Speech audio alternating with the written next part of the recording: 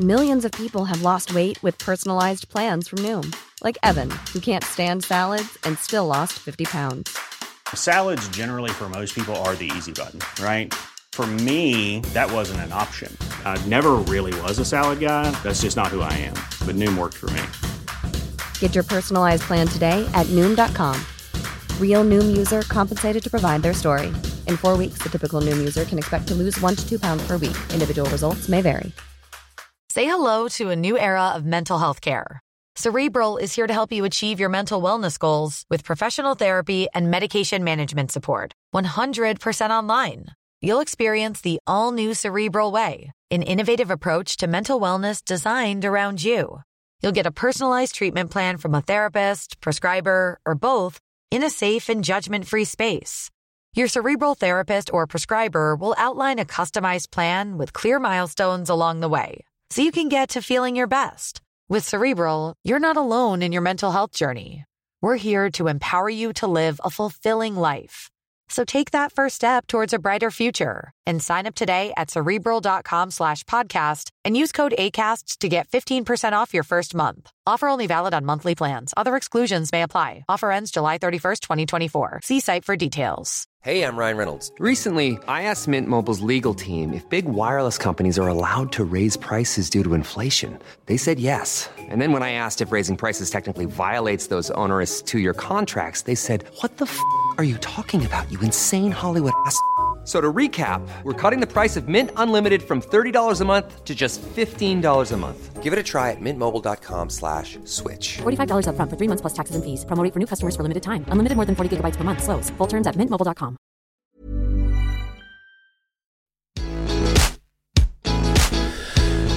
Hello, everyone. Welcome back. We got another episode of A Little More Good coming at you. But as always, we just like to do a little roll into the episode, and I have someone really special with me here today. Naya had joined me once before, and the overwhelming response was less Zach, more kids. So we're responding to your feedback. And who have I got with me here today? Joelle Morris. Hey, Joelle Morris. Who are you? From the Morris family. Yeah, my youngest daughter. How old are you? 6. She's 6, everybody. 6 years old. In what grade? Grade 1. Grade 1. What's something you've learned this year as a grade 1er? Mathématiques. Mathématiques en français? Oui. Wow, mathématiques en français. That's pretty good. What's 2 plus 2? 4. What's 2 plus 2? 4. En français? 4. Oh, it's true. It's true. She tells no lies, this little one. Okay, something exciting happened in your life kind of yesterday and this morning. Tell the people. So, my dad had to bump my tooth, and then I bumped my tooth, and then it got too wiggly, so I pulled it out this morning. That's right. We've got a lost tooth up in here. What are we going to do with that tooth this evening? I'm going to put it under my pillow so I can get money. Wow. From the tooth fairy? Yeah. Amazing. That's so cool. Yeah, it's pretty exciting. It was a pretty exciting time. One of the front teeth has been lost. Oh. And I have another wiggly tooth. And she's got another one. So look out, tooth fairy. I hope you got lots of change in your little purse. Can they see? No. They can't see. They just hear you. It's just a podcast. She was just wondering, can they see your front tooth? Unfortunately, they just got to imagine it. That's the good thing about podcasts. It helps us use our imaginations and our brains in different ways. That's cool, right? Yeah. Yeah. Okay, so today on the podcast, very excited to talk with the one and only Tiaga Prem. We were fortunate to sit down with him and chat through his life, some of the stories that he has told, and some of the things that he's experienced that have brought him to be the person he is today. Very, very great conversation. He is a spiritual seeker, teacher, poet, yogi, just an amazing individual. And we were so grateful to be able to sit down and just share some conversation with him about his life growing up as a young person, kind of exploring the idea of faith and spirituality and sort of some of the events that kind of tipped into a spiritual practice of his own. We talk about the story of his name, Tiaga Prem. His young life. We touch into rehab and the idea of reconciliation with yourself and with these spiritual practices and living kind of an aligned life, following intuition, finding teachers and leaders as gurus and people who shape and sharpen your spiritual life, seeking your own path, meditation, and of course, life in the jungle. It's incredible. It's an incredible conversation, and so we're so thankful for him. But we want to turn it over to Tiaga Prem and share this story that he so gratefully shared with us. And Joelle, do you have anything else to add for the people? So a little sign off or something to say goodbye and enjoy the episode? Goodbye and enjoy the episode. Without any further ado, Tiaga Prem. Bye. All right, we're sitting here with Tiaga Prem. Thanks for joining us in sunny Steveston. Always sunny out here. We always kickstart things with a little tourism for Steveston. That's right. We toured you around the hub here, the yoga studio that we've got. So, maybe just planting seeds. Spend some more time in Steveston. Do some yoga, out here. Plant some roots, My daughter's grandparents live in South Surrey, so we drive by en route from time to time. We'll pass through on the way. Yeah, I heard it's sunny in South Surrey as well. Just don't let the seals eat your kids. It's true. Dude, that was the thing. That's probably what Steveston's known for now, hey? Yeah. Yeah. I mean, more than that, but I remember seeing that and thinking, like, how do you let your kid get that close to the pier or whatever? Even like they could just fall in, no seal necessary. Yeah. For those that don't know, look it up on YouTube, Sea Lion Steveston. I think it's a sea lion. Yeah, it's sea lion. It's a big California bigger than a sea seal. lion. Oh, jeez. So pretty traumatic event. A young girl thinks it's a pet or something and goes to feed it, and the sea lion pulls her into the water, and her grandpa saves the day. But go check it out on YouTube. I guess that's the good part, is that in the end, nobody gets hurt. Yeah. It just wakes everybody up. Yeah. Sea lion didn't get his full meal, but I think he got the fish and chips. Well, they said this is like the most random start to a podcast ever, but the marine biologist said that because they were feeding, I guess, like fish, like from fish and chips off the dock, and the little girl was wearing like a white dress. So they said that probably what happened is the sea lion saw like the white of her dress as she like sat down and thought it was a piece of fish and just like went up and grabbed it. Right. And down she went. Yeah. And I mean, if you have seen or watched the video, like she's gone in a split second. Yeah, it's really wild. Intense. As a parent, like I'm like, oh my God. Like, yes. That part of you that goes like, how could you let that happen? Yeah. But anyhow. Beyond healthy risk. Beyond healthy risk. Yeah, that's I guess that it is a random start to a podcast, but when in Steveston, as that's they right. say. There you go. Be safe. Be safe. Well, I mean, sea lions aside, Tiaga Prem, you've always had a space, whether it's physical or just sharing conversation, that I've appreciated and being open-minded and exploring. And I feel like you've always been a teacher and a student, a seeker and someone that has found some knowledge and some wisdom and some understanding while always seeking to learn more or be proven wrong or to find a new path. So I'd love to get into your story and just kind of walk our listener through, from your teen years to now, but maybe we could start with what's in a name, because your name's not conventional. There's purpose to a name, and when I was thinking about it, like there's intention with your name, there's meaning. With most of our names, our birth names, maybe it's named after a grandma or a relative, and there's meaning in that, but otherwise it's like just we like how something sounds, like I like the phonetics of these vowels and these letters together, and it's kind of like surface to how we come to our names. So Tiaga Prem, that name is a chosen name that has specific meaning. So maybe we can start what's in a name. Yeah, sure. Well, wasn't born with that name. I was born with the name Ryan, and when I was in the 10th grade in my homeroom class, there was 7 other Ryans, and I was lucky enough to have a nickname as a kid, Reno, like Reno, Nevada. So I went by that for a long time, Reno. And then my start with yoga, I never did any postures or anything. I mean, we haven't really got to the yoga, but I'm a yogi, and I was listening to that podcast of yours the other day where he was saying, when you do anything, see yourself as the bodybuilder and like talk about yourself as the bodybuilder. And I was like, I think about that with being a yogi. Like, what would a yogi do in this situation? Because that is part of me. That's the Tiaga Prem. But I'm still Ryan. Like, my mother doesn't call me Tiaga Prem or Reno, but my childhood friends call me Reno.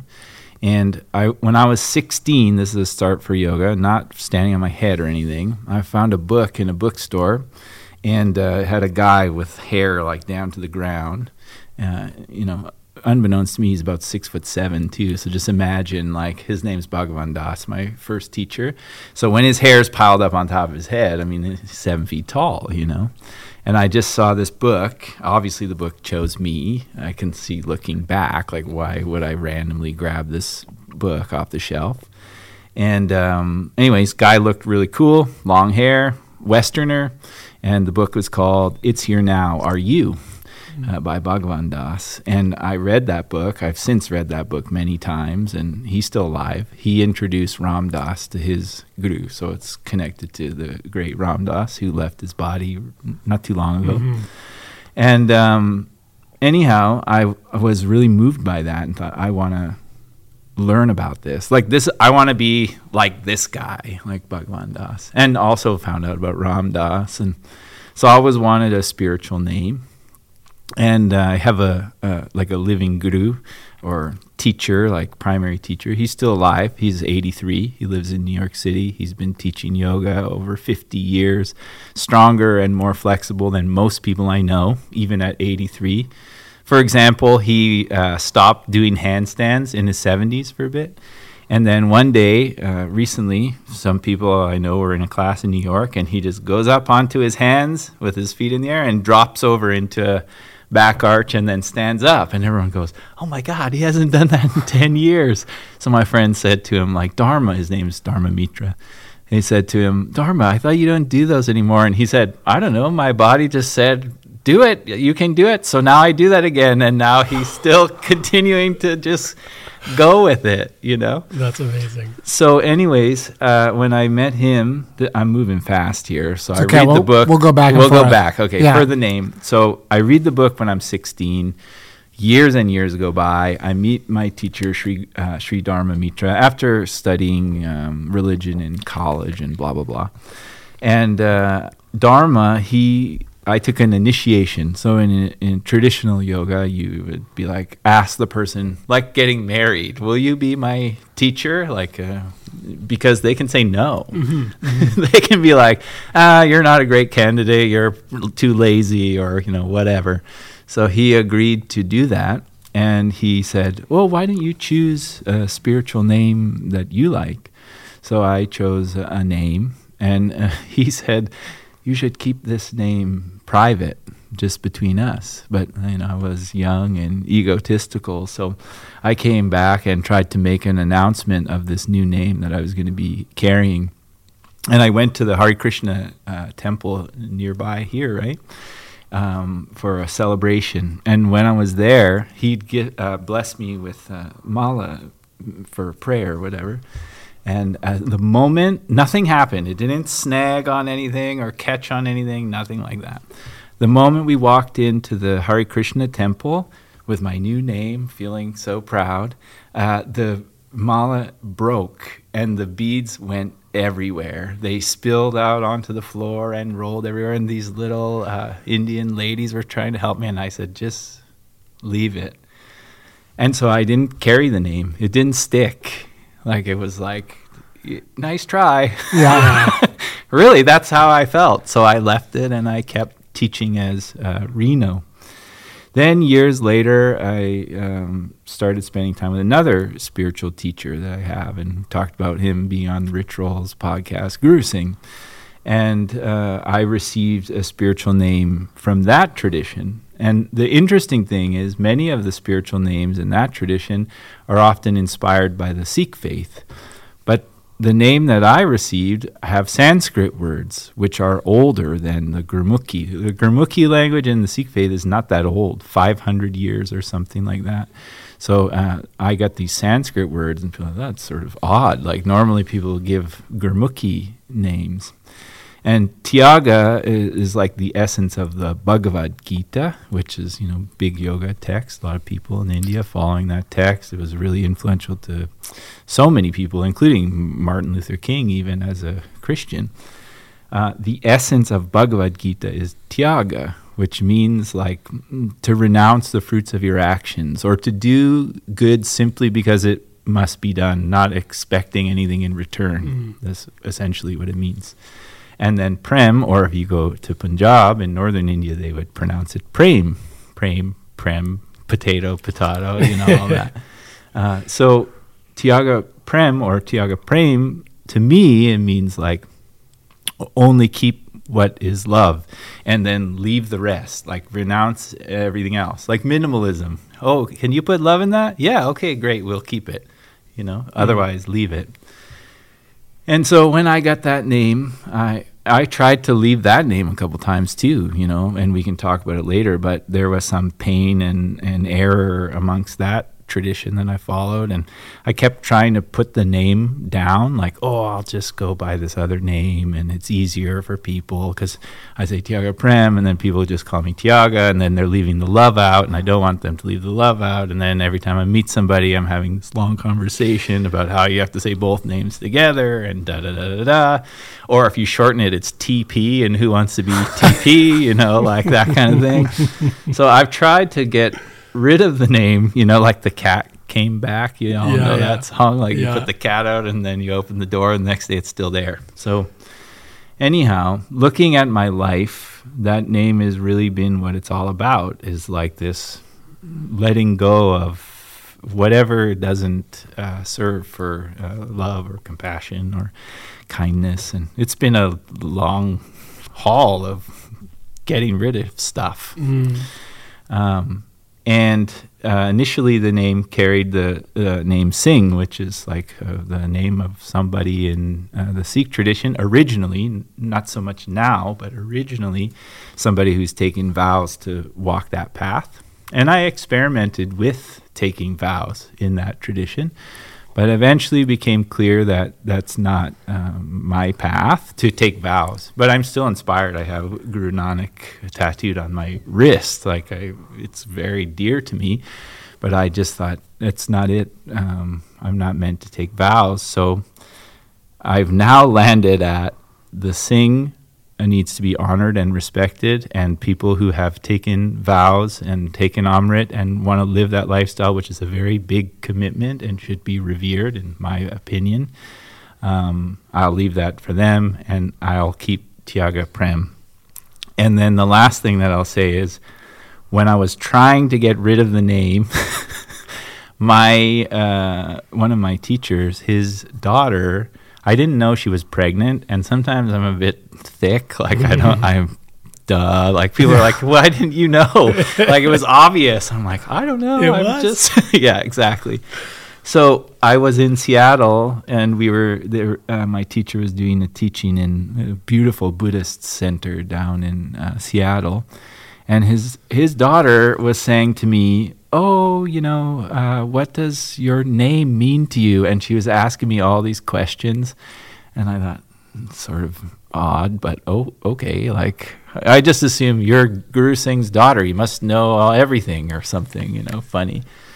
And then I just sort of left like, she sure asked me a lot of questions about my name. Anyhow, she had a baby, and she gave the name Tiaga, which is the same name that I carry. And the baby, there was some complications, and the baby didn't survive.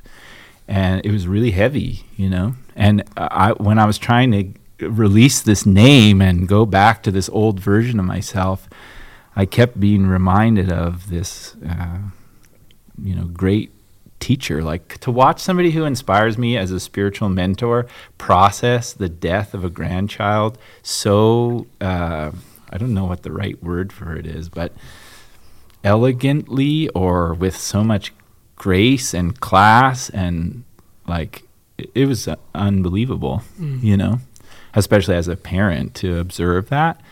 And I just thought, this is a part of your story, so just teach with the name.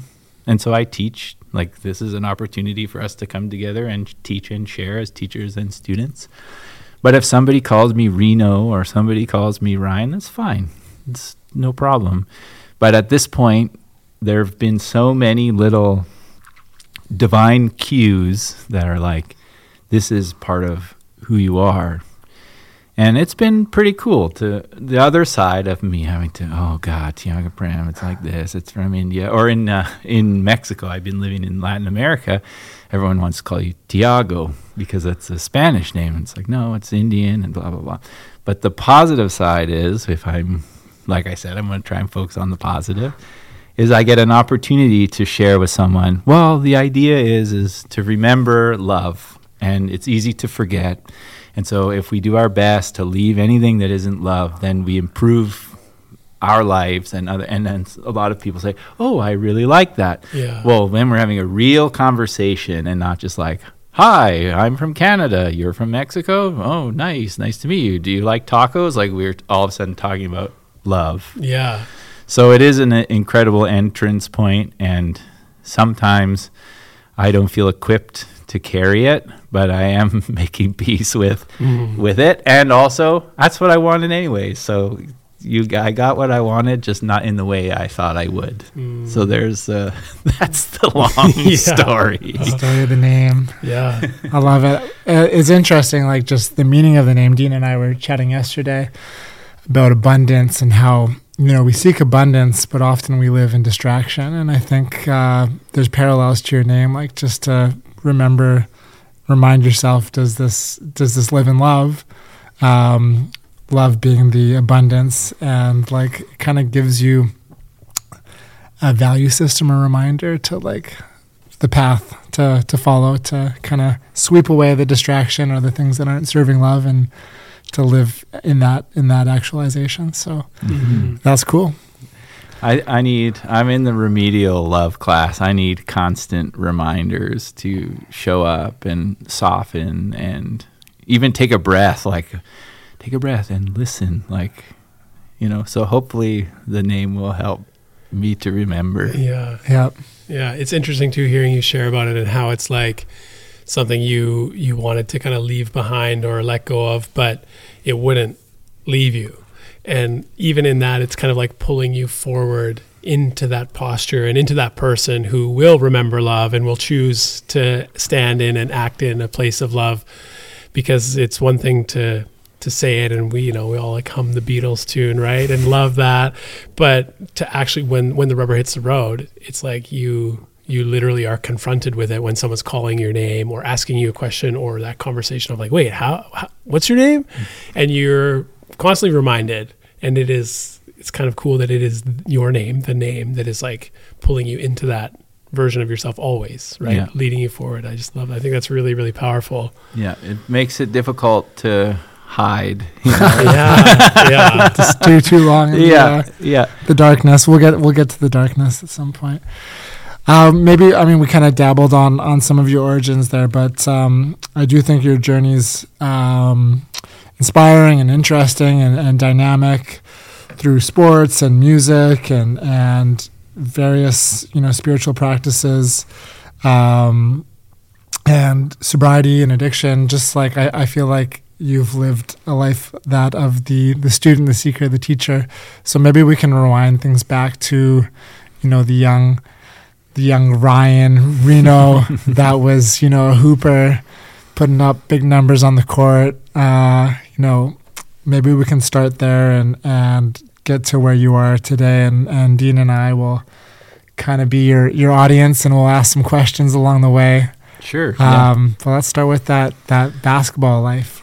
Yeah, for sure. We can. Well, as I was mentioning before the show, I was son of a pastor. So when I was a kid, my family didn't have a lot. I was born in Moose Jaw, Saskatchewan, which is a pretty cool thing to have on your birth certificate. Yeah. People, when you travel, we've traveled a lot, my partner and my child, and people are always like, come on, there's a place in Canada called Moose Jaw, Saskatchewan. It feels like only in Canada, right? Yeah. You're like, yeah, I was born there. I mean, I only lived there for a year, like long enough to get a cool birthplace on the ticket. Yeah. Mm-hmm. So, but anyways, I say that to say, like, my mom was like 20 years old when she had me and my sister. That's like unbelievable to me. Like, to think about how old I am now and to be like, I would have adult children. Like, it was a different reality. And I think for a lot of people in that generation, that's true. But because they were just kids and they were trying to do the right thing, there was a lot of like dogmatic religiosity in my upbringing. And, my mom later on, we made peace through time, but she said, like, I think you were born to like push us and challenge us, because I was like, right from the get-go, I've always been a mystic, even as a kid. Like, my parents were like, Jesus is coming back and to save everyone. And I would just, like, heard that in church one day, and I sat by the door when we got home waiting, and my mom had been looking for me for hours, like, where's Ryan? And then I'm by the door. She's like, what are you doing by the door? I was like, waiting for Jesus. You think he'll come today? Like, I took everything as real. Like, a part of me was like, this is real. And I thought people would just tell me the truth, and maybe they were attempting to tell me the truth, but I always looked at the spiritual side of things as real. Like, I didn't have a doubt as a child, I guess, like childlike faith, natural born mystic. Yes. Believe in magic. Yeah, totally. And then when I started to hear about other faiths and other masters, for lack of a better word, sages, that's the better, let's go with that one. I was mesmerized by that. But for my folks, like, they were like, yikes, this is not a good thing, like, this is the devil or something evil, or they just it's ignorance. Like, it's like, I don't know what to do with this. Lucky enough for me, I had a family friend I still am close with him, that I called uncle, not a biological uncle, but he saw the interest that I had in these things, and he said, okay, well, if he's interested in Buddhism, like, let's get him to the temple or to the museum and was unwavering in his own faith, but also was like, that's what you do, like, that's what Jesus would do, which is a rare thing, like, normally it's like, we must keep him away at all costs. Burn the books. Which actually happened in my life. I had my mom take away books and records and like band, So which really like works, right? Oh man, it just makes you it just makes you hate everything they stand for. Yeah. Right. Yeah. So anyhow, I say all of that to just be like, I had a lot of challenges at home, and as a result of that, and but I still had the faith. Like I talked to God all the time, and I was like, how can, like, I just didn't make sense. Like, it's like all this talk about this like compassionate being that is there for you no matter what, and then there's all these like rules and stipulations. You're like, what about the no matter what part? Yeah, that kind of thing. So lucky for me, I had basketball. I would say it was like really my first spiritual practice. Like, for me, I had faith. That didn't come from all the rules were a turn off. Mm-hmm. But having like a teacher, like I had basketball coaches, I had, having guides, I had Reggie Miller. I was like a diehard Reggie Miller fan. I wanted to play like him. He was before Steph, it was Reggie, in my opinion. Oh yeah, Yeah. The original sharpshooter. What was his like nickname on the court? Oh, I actually don't know. Oh, man. If you can come up with it. I mean, I had the jersey, and if anybody could have beat the Bulls, it was anyone came close, it was the Pacers. Yeah. And he had this, like, next to MJ for that time, he had the most swagger, you know? He had confidence, he had a personality. Yeah. Reggie was likable, you know? It's actually, he wrote a book about his life. I read it years and years ago, but if you're ever interested in something that's inspiring and basketball centered, he wrote a book called I Love Being the Enemy by Reggie Miller. Wow. And you know that we're kind of going aside here, but I'll just throw it in because it's a cool story. He was like a Forrest Gump. Like, he had leg braces on as a kid, and people thought that he would never run. Like, just like the Forrest Gump movie. Yeah. And then when he was a little bit older, like, his sister obviously was a powerhouse basketball player, and he would have to, like, sit and watch her play from the kitchen window and be like, that'll never be me. Oh, man. You know? But he overcame. And then when he started playing, he rode the pine at the start, like, almost never played. And somebody forgot their jersey or something in an away game, and they were down to like the last of it, and they let him play, and he's put up like 27 points or something. And before that, his coach had told him that his play wasn't worth 50 cents. And, you know, he used to wear the sweatbands on one. He had a quarter under each wrist. No way. Yeah. That's amazing. So you see what I'm saying? Like, that for me, like, that was my spiritual practice. Like, oh, that's so cool. That's so inspiring. If he can do it, I can do it. Like, for me, that's what it was. And also, basketball continues to be spiritual practice. But the challenge that I faced is that I had a serious injury when I was around 16 years old, and I couldn't play for a season. And I was not equipped for that because I was struggling at my house big time. And then you took away the one thing that was keeping me at school, keeping me, clear-headed. Discipline. Yeah. And so it was just like everything fell apart. Things got really bad at home. And I was just like, you know what, forget this. I'm out. And I left home. I was like, I can't do this anymore. And so I left. I got into all kinds of trouble as a youth. Like, I was just couch surfing at people's houses, wandering around. I got into Buddhism through Jack Kerouac and that kind of thing. So, like, I had train hopper friends and graffiti people and just characters that I was like, these people are more accepting than my good Christian home. Yeah. So that's what I did. And then eventually, I got brought home in a police car or something because my mom had filed a missing persons report because I'm still a minor at this point. I haven't filled out any kind of paperwork that says I can take care of myself. I just disappeared. And that's when I found this book by Bhagavan Das, and I was like, who knew at the time it was going to change my life forever. But after that, the cops bring me home. I tell them I'm just going to leave out the back door. Like, I'm not staying. And they're like, well, it's our job to bring you home. So anyhow, my parents were very reasonable, because they were probably afraid. Like, I didn't see it from their perspective then. As a parent now, I'm like, oh my God, I can't even imagine what that would have been like, Bye. Yeah. Like, where's Marley? Don't know. Haven't seen her in a couple weeks. Like, that would be horrifying. So, sorry, Mom. But anyways, we were able to, like, come to an agreement where, like, at least I could finish school. And I went back to the basketball team, and I played well. And so I did get I've had so many second chances in my life, but that was one of the big ones.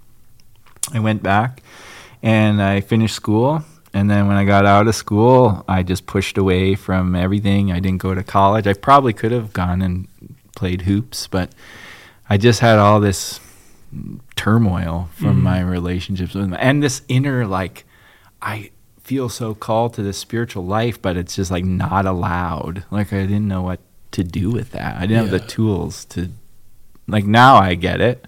I'm like, no wonder you had this way that you wanted to live that you're being told you can't, like, and your brain isn't even fully developed yet. So what do you do with that, And so I, it just was like, well, I love music then. So I started DJing and being around and playing in bands, and I always loved music. So I would just do that, and then that came with the party lifestyle and all that stuff, and just pulled away from school, and things really got out of hand for me. And I went to my first drug rehabilitation live-in center when I was in my early 20s because I just couldn't manage it anymore. Like, I was just like, things were getting worse and worse, and stealing from people and just criminal behavior alongside addictive behavior. Right. And I just couldn't cope. But I always had that spiritual side. And if you listen to any of my work, you hear me talk about this concept of the inner knower. And to me, that's what Guru is, or Holy Spirit, or you can call it whatever you want.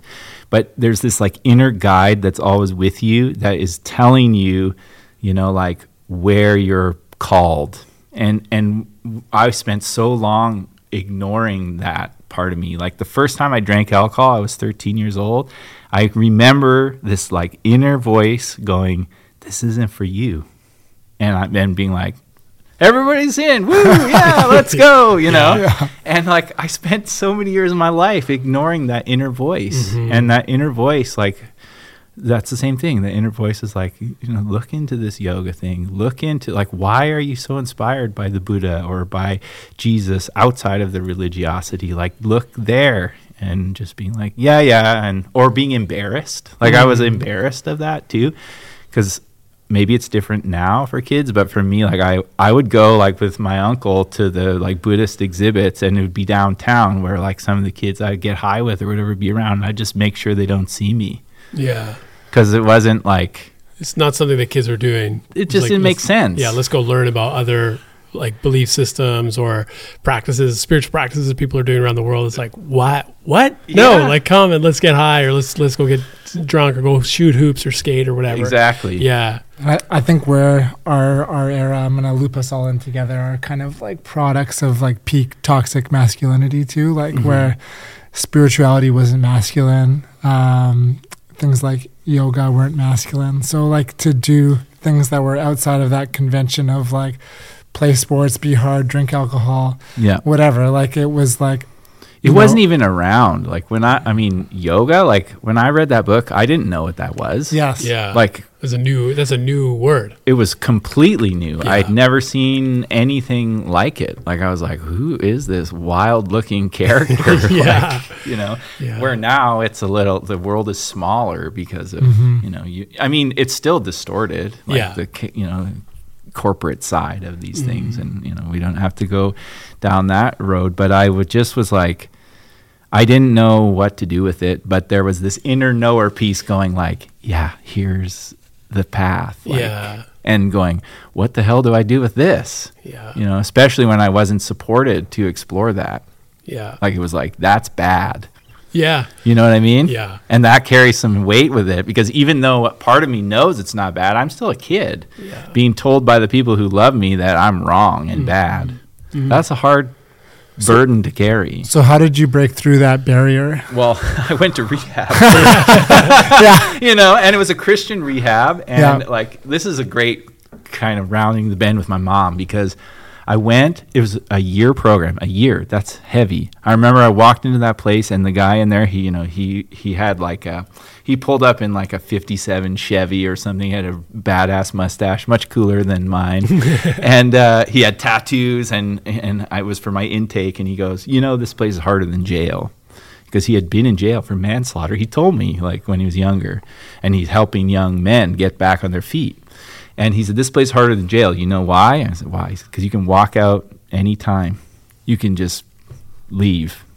And he goes, good luck, He was real. And at the time, I was like, holy shit, this guy's scary. I'll leave now. Yeah. So I was like, okay, this inner knower is like, you got to do something, man. Like, just do something. Because I have that calling. Like, I didn't feel a calling to drink. I didn't even feel a calling to, like I traveled around playing music, and people celebrated my talents, but I never felt like this is it for me. I didn't have that. Like I felt like an imposter, basically. But I had this inner like spiritual bit that I didn't know what to do with, right? And so I went, And I stayed for 3 months. And then I was like, I'm done. There's no way I can do this. Hardest thing I've ever done in my life. You know, it was on a farm. They're not like, you know, processing and selling like a hobby farm. You had, you know, the animals don't go anywhere. You just take care of them, kind of a thing. So I had responsibilities. I had to make my bed. I had to get up at a certain time. I had to, like, you know, military experience. And I was like, screw this, I'm out. And I was like, I can do this. I've got 3 months under my belt. I can stay clean. I'm good. And I last about maybe a week. And I was sliding back in. And even as a young, dumb man, young boyish man, I was like, yo, this is not, you can't do it. Yeah. Like, I knew I had a problem, basically. So I went back. And that was hard, because if you go back, you got to start from day one. You don't get to start at day 91. Yeah. You know? And that required a lot of humility, too, because you know what? Those same people that you said, screw this place, I'm out. See you later, guys. You're like, I'm back, guys. What did I miss? Yeah. And so when I got out of, I finished. You know, you stayed there for the whole year. Wow. I finished, and when I was there, I probably saw 50 men come through and 5 finish. Wow. Yeah, it was intense. But the beautiful thing, what I was going to say about my mom's, is they were very strict about what you could read in there. You know, it had to be like, there are some great Christian books, but there's also a lot of trash. You know what I'm saying? Oh yeah, like stuff that you're like, this is brainwashing, like. So I did find some good stuff, like Johnny Cash. You know, Johnny Cash wrote a book about the Apostle Paul. Highly recommend. Cool. Really? You know, you could read his life story, The Man in Black. That was allowed. Like I did. I was on it, man. Like I'm nerdy like that. I'm like, they had a little library. I was like, Johnny Cash. Okay, well, I'll read that. You know, and then like, no. Oh, what's this? Yeah, like that kind of thing. Some good things. Yeah. So you explored the limits of. I did my best, and then my mom's. She was going through. My parents split up because, I mean, who could manage a kid like me? I have no idea. I had a lot of energy, as I mentioned to you before the podcast.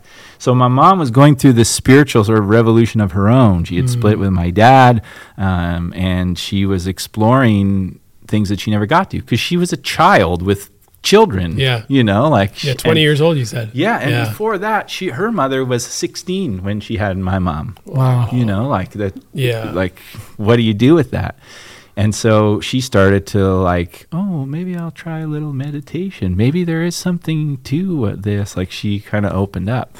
And then, like in the movies, you know, when the people are smuggling into the jail with the contraband, Mom's was smuggling the books in as I'd been there for a while. Okay. So I got that Bhagavan Das book that I love. She slipped it right in on a visit. Or like some books in Buddhism. And I love Jesus and still do, but I don't really subscribe to any idea that it must be this way, because what inspires me about somebody like Jesus is that he didn't do that. Anybody who said it must be this way, he called that shit out. 100%. That's what's so inspiring about it. Yeah, is like, who are the people that he was really challenging? The religious right. Who are the people he was really elevating? The marginalized. Yeah. Like, how does that get left out of the story? It's wild to me. It's like central to the story. You're like, right? Are we reading the same book here? Because I've asked that question many times. I don't understand. Have you read it while you're holding up to yell at people? Yeah, I think lots of people have not read it too. That's the other part. When I was away, I read the Bible again, cover to cover, and I've done it before, and every time I read it, I go, this is a book that goes over and over and over, and this is what happens. People start treating each other badly. Something happens to wake them up. They start treating each other well. Then they start treating each other badly. Then something happens to wake them up. Then they start treating each other well. And this goes on and on and on and on. And here we are, 2022, still doing it. Same thing. Yes. Oh, man, it's unreal.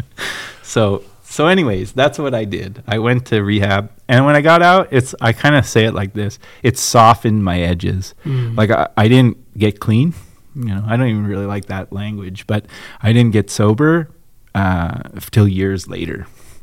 But it changed, like the criminal behavior and this like angry person I wasn't the same, you know. And I was doing funny things. Oh, and my mom snuck me to some yoga. Like, she had a friend who taught yoga, like not like, you know, lycra outfits and all of that, but we would sit and do meditation. And so on my day pass, my mom would take me and I would go to meditate and ask a million questions. Like, this woman was like, who is this kid? He's come from rehab with a million questions about why this and why that and how can we do that, and yeah, so that healed a lot from my relationship with my mom. You had mentioned that before, she kind of identified you as someone that would like kind of push their boundaries or limits or whatever, or understanding.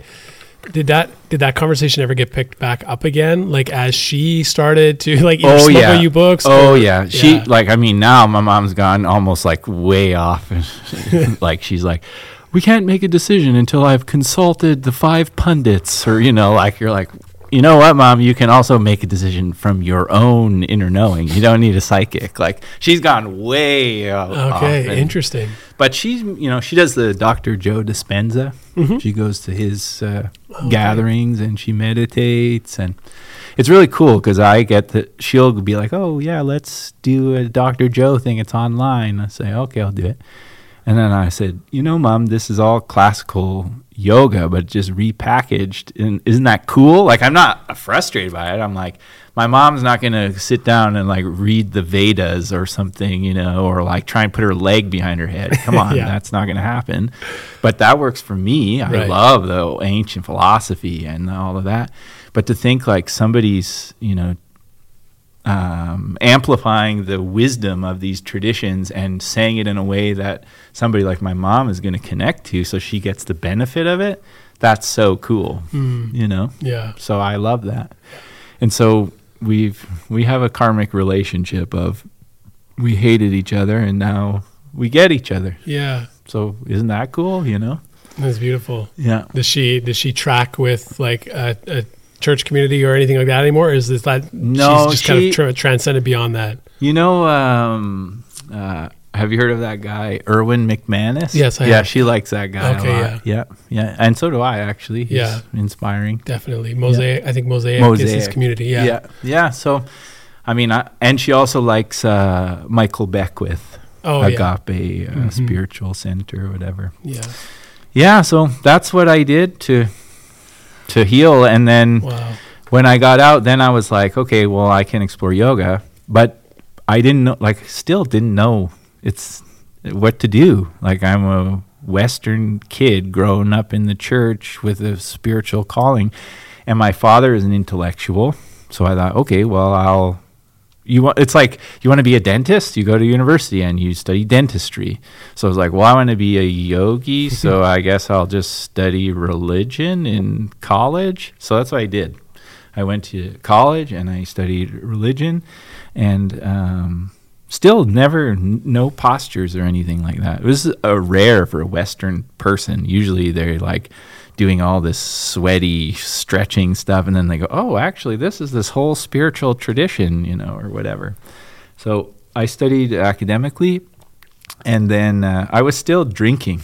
Like, I'm like, well, at least it's not that bad. Like, it's always a justification, right? And I know from working with people in addiction, that's a common thing in the addiction brain. It's like, well, at least it's not. And it's like, that's not how addiction works. You can't measure it by the severity on paper, the substance.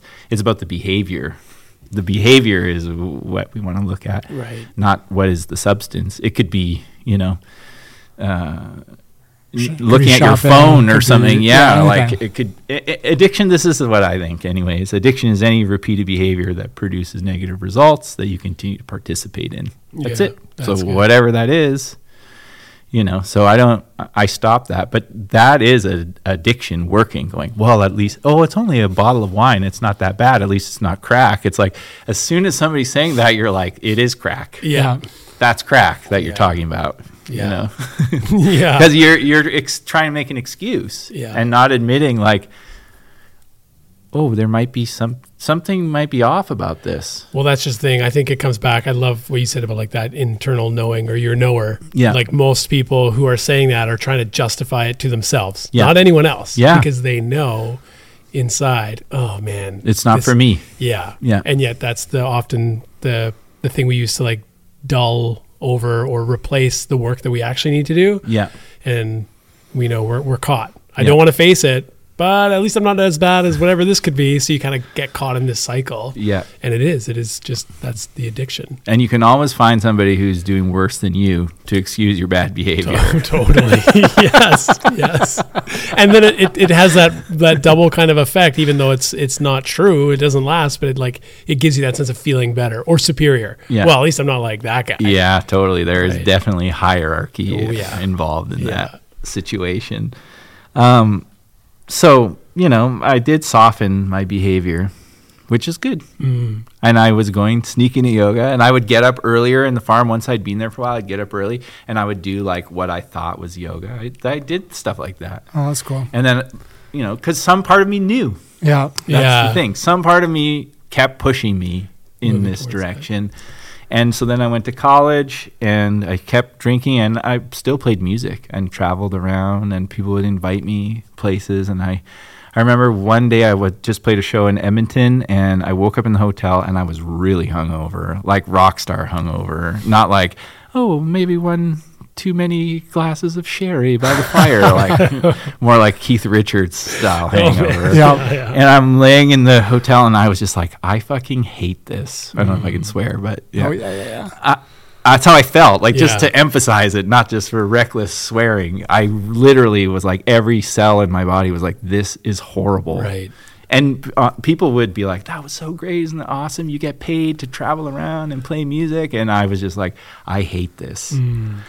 And I can remember that moment, and I went to the University of Saskatchewan eventually, because the dean of the religious studies program, he was a Westerner, but a yogi. He'd been practicing yoga since 1967. He married a Tibetan woman. He had lived in Dharamsala. Later, he had kids, and one of them was like one of the main designers of the iPhone, and the other one played for the Boston Red Sox. Oh my gosh! Like, just wild, that's crazy. Right? But I was just really taken by him. He spoke 7 languages. He could speak to the scriptures, and he was going through a divorce at the time, and he was in a bad place. And I had just started doing some postures, even though I was having these Keith Richards hangover moments. So I was kind of like helping him get back into the practice, and he was helping me, and he was more of a mentor than a professor at that point. And so I had this moment, and then I went back, and he said, you know what? Like, you're a yogi. You're like, why are you here? And I was like, well, I would like to be a religious studies professor, because I was trying to follow the model. Right. And he goes, you need to go out and practice this stuff and learn as much as you can and share it. And then when you're old, like me, if you want to be a professor, go back to school. And otherwise, you're wasting your money, he said. And then he said, and don't tell the university that I'm giving you this advice. That's right. And so I took his advice, wow. and I quit. I got married when I was in school. I was young. We got married young. Like, my parents, like 20. I was like, oh, well, I'll go to college and get married. And again, following the program. And I was like, the marriage dissolved, fell apart. And I was like, I'm going to go back to Calgary, where I grew up, and I'm going to, at this point, I'm studying more yoga, and I'm like, I'm just going to study, I'm going to teach. That's what I'm going to do. And I went back to Calgary, and same thing as when I left the farm. It was like 2 weeks in, playing shows and parties, making money. I mean, I never really had a real job. Like, when I was a kid, I left home as a teenager, I could always hustle, making money in music, and always just crafty like that. Like, like an entrepreneur or something, you know, but with street sense. So I was always on the, I could do this and I could do that, and we could throw a party and we could make this money. Like, I was always like that. So I never had a job. So when I went back to Calgary, well, my friend owns a club and my friend owns a record shop, and it's like, I'll just drop back in, easy money, you know, but not worth it. So I was like, I talked to my mom. She had consulted some psychic. At this point, she's consulting the seers. And she said, you need to move to Vancouver. I was like, what? That's not in the cards. Like, what do you mean? I'm not moving to Vancouver. Yeah. I don't know what I'm going to do. My marriage just ended. I know I want to do yoga. Like that's, and I had done some trainings at that point. We're kind of flying along, but I had then done some postures and been in school and studied the scriptures, and I was ready. Still a student, but I wanted to share. Yeah. So I took her advice. I started dating a girl a little bit, and she was like really fancy, like she worked for Gucci. She worked for Gucci. Oh my goodness. And she like dressed really nice. And my mom was always like, why you date that girl? She can't even open the door by herself. So anyway, she was moving to Vancouver, and my mom said, just move with her. And then I was like, yeah, but I thought you didn't think that would work out. She's like, doesn't matter if it works out, just go. Yeah. That's your ticket. So I rocked one last party on Halloween. It was Halloween. We rocked the party, did it up right, and lots of people. And then the next day hung over, drove to Vancouver. And when I got here, I was like, I made a commitment that I was going to study and practice yoga and teach. So I did for many years, but I just couldn't put the bottle down, man. Things were getting better. Like I said, I'm on the remedial program. Like I knew what I had to do, but it took me a long time. Like we're talking over a 20-year span, what we're talking about now. And that's when I met my teacher, Sri Dharma Mitra, during that time. One day my mom said to me, she was visiting, she said, if you could do anything, what would you do? Anything. Money's no issue. What would you do? I said, well, there's this guy. I have a bunch. He made this famous poster of him doing 908 yoga postures and crazy stuff, like one handstand with his feet on top of his head and like all this wild stuff. But this is before iPhones. He made this in the 1980s as a blessing to his teacher.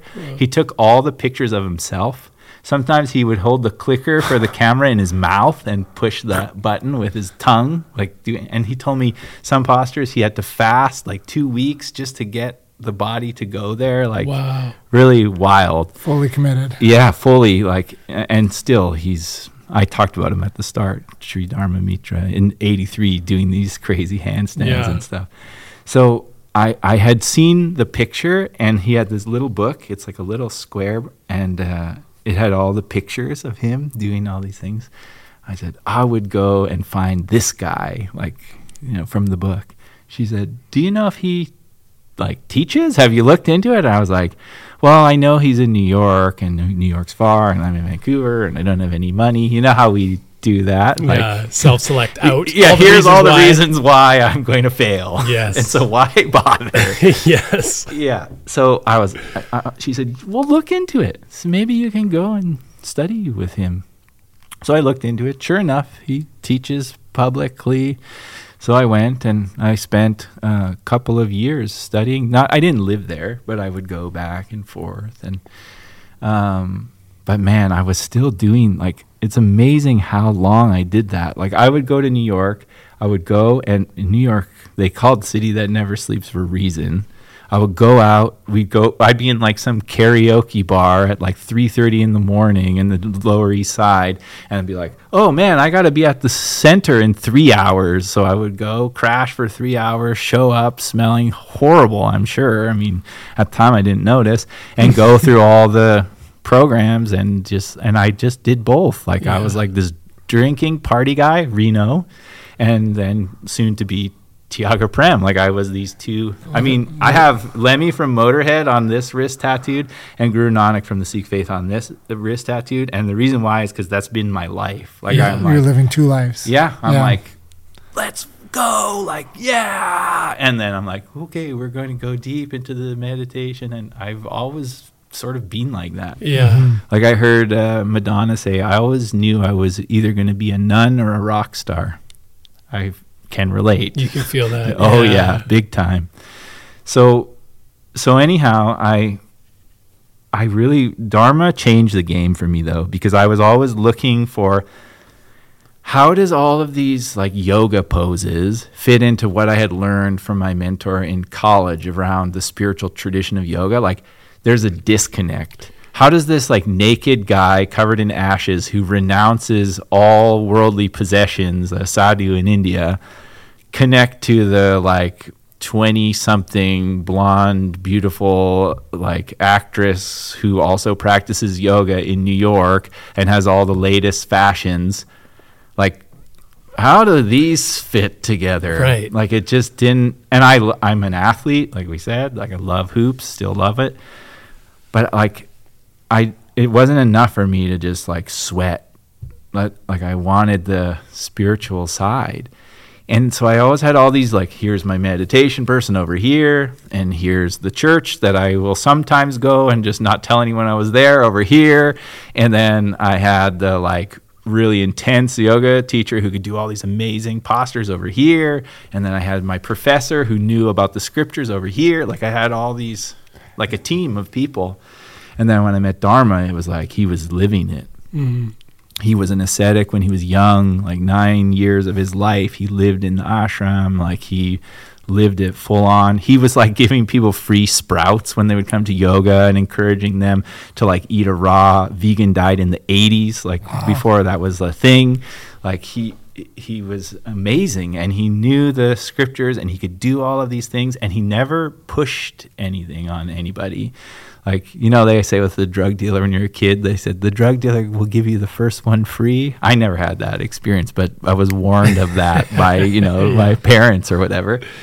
Dharma's a bit like that, but with the real yoga. Like, he's like, oh, yeah, you know, watch this. And then he'd do something crazy. And they'd be like, oh, how do you do that? He'd be like, oh, I can show you. And then he's showing them. He's like, and by the way, there's this spiritual tradition. And next thing you know, the person is chanting and has changed their name. And, you know, like because he's a real deal, like a living embodiment of it. And he's right there in New York, like right there in Manhattan, nestled in amongst all the madness. So you opened the curtains to what was possible. Oh man, he for sure opened the curtains, and that was the beginning of like, I think you're gonna have to put the bottle down. Okay, that's what I mean. Like, it was like, okay, here. I was able to kind of operate in all these worlds, party world, and nobody would know from party world about my spiritual life, and they weren't crossing over. Yeah, and then with Dharma, like, it was like, I want to be like that guy. You know, same thing as when I read the Bhagavan Das. It was happening again. Like, I was having an experience with the Guru. Not him elevated above me, but seeing myself through him. Like, he was holding a mirror, like, this is what you're...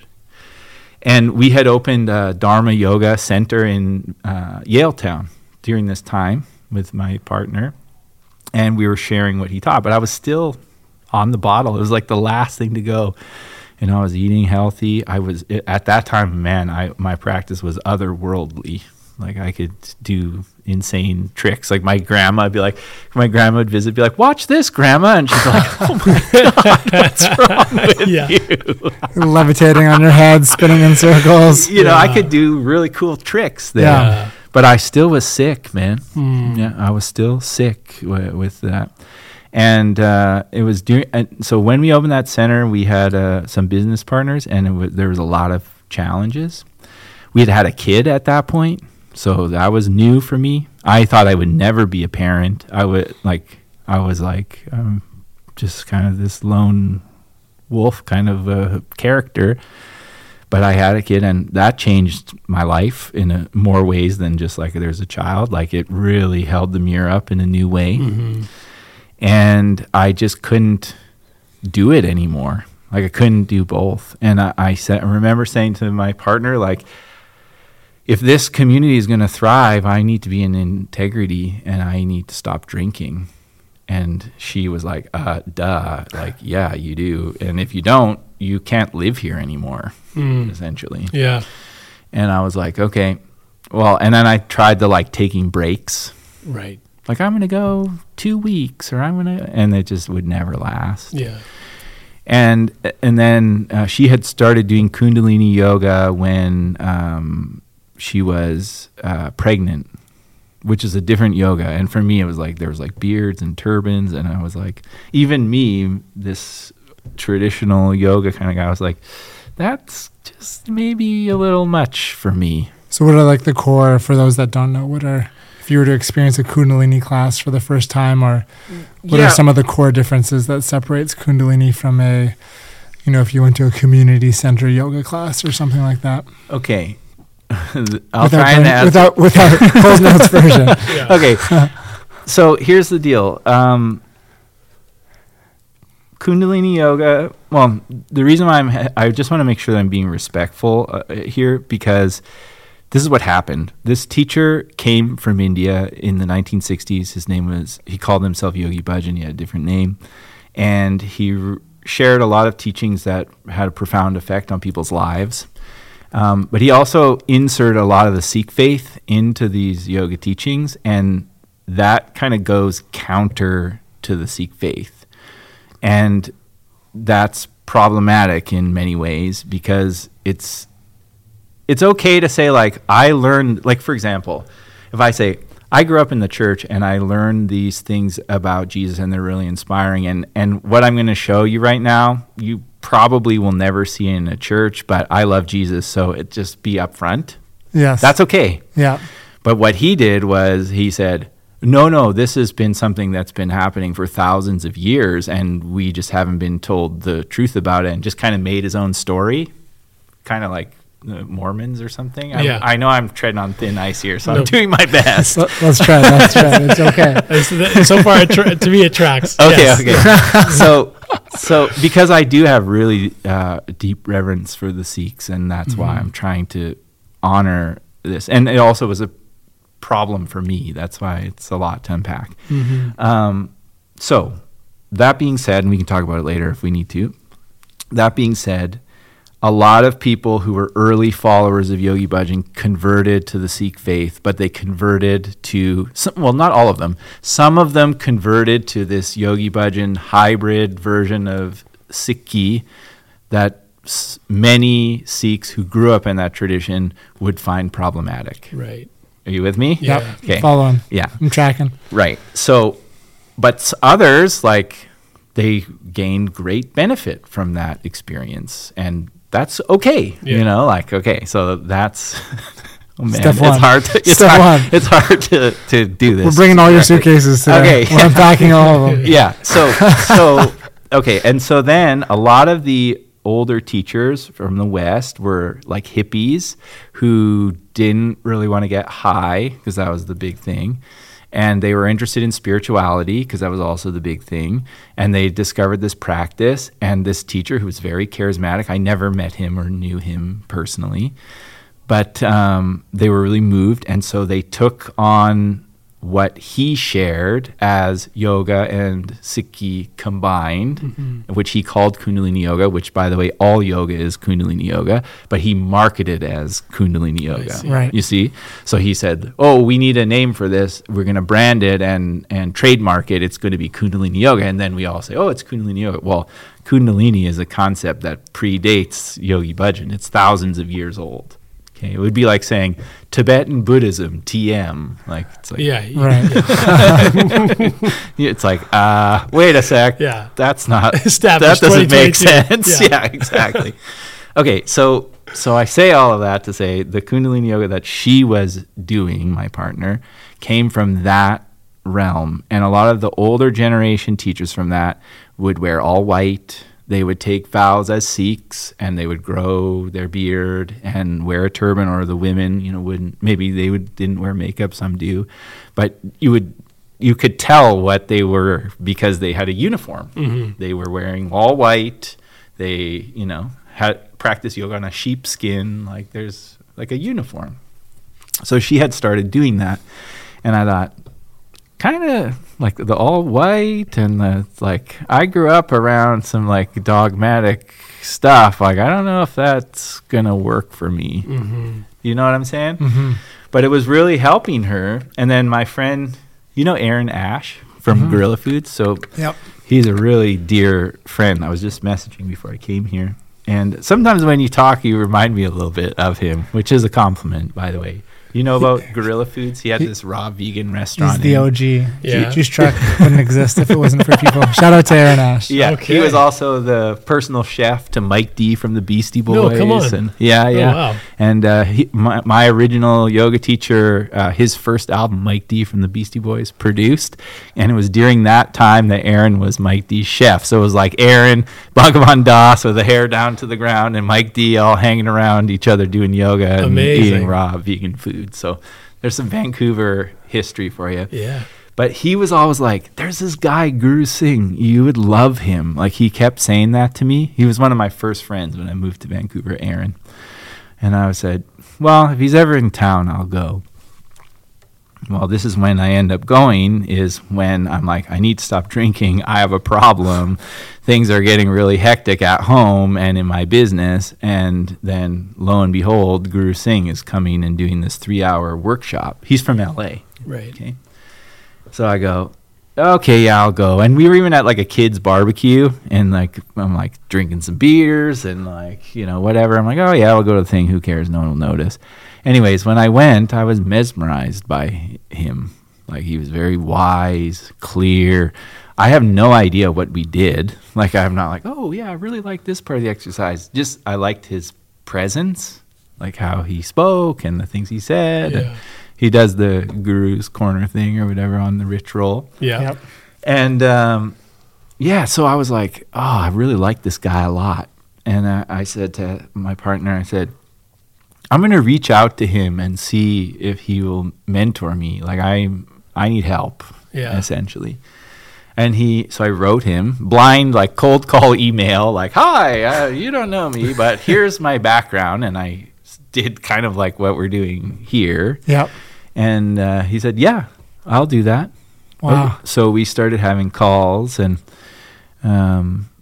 so 2 things happened there that are really important. One thing is I told him about the situation with my studio and the business problem that I was having with my previous business partners.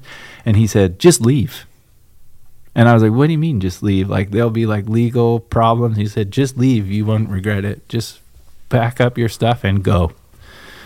And I was like, okay, I guess now I'm taking the random advice of the guy all in white and determined to just leave. Yeah. I didn't even want to go to the class, and now we're just going to like uproot our whole life at his advice. And anyways, he was right.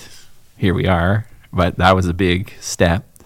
And then the other thing is they have this early morning practice, like 4 a.m. till 6:30 in the morning.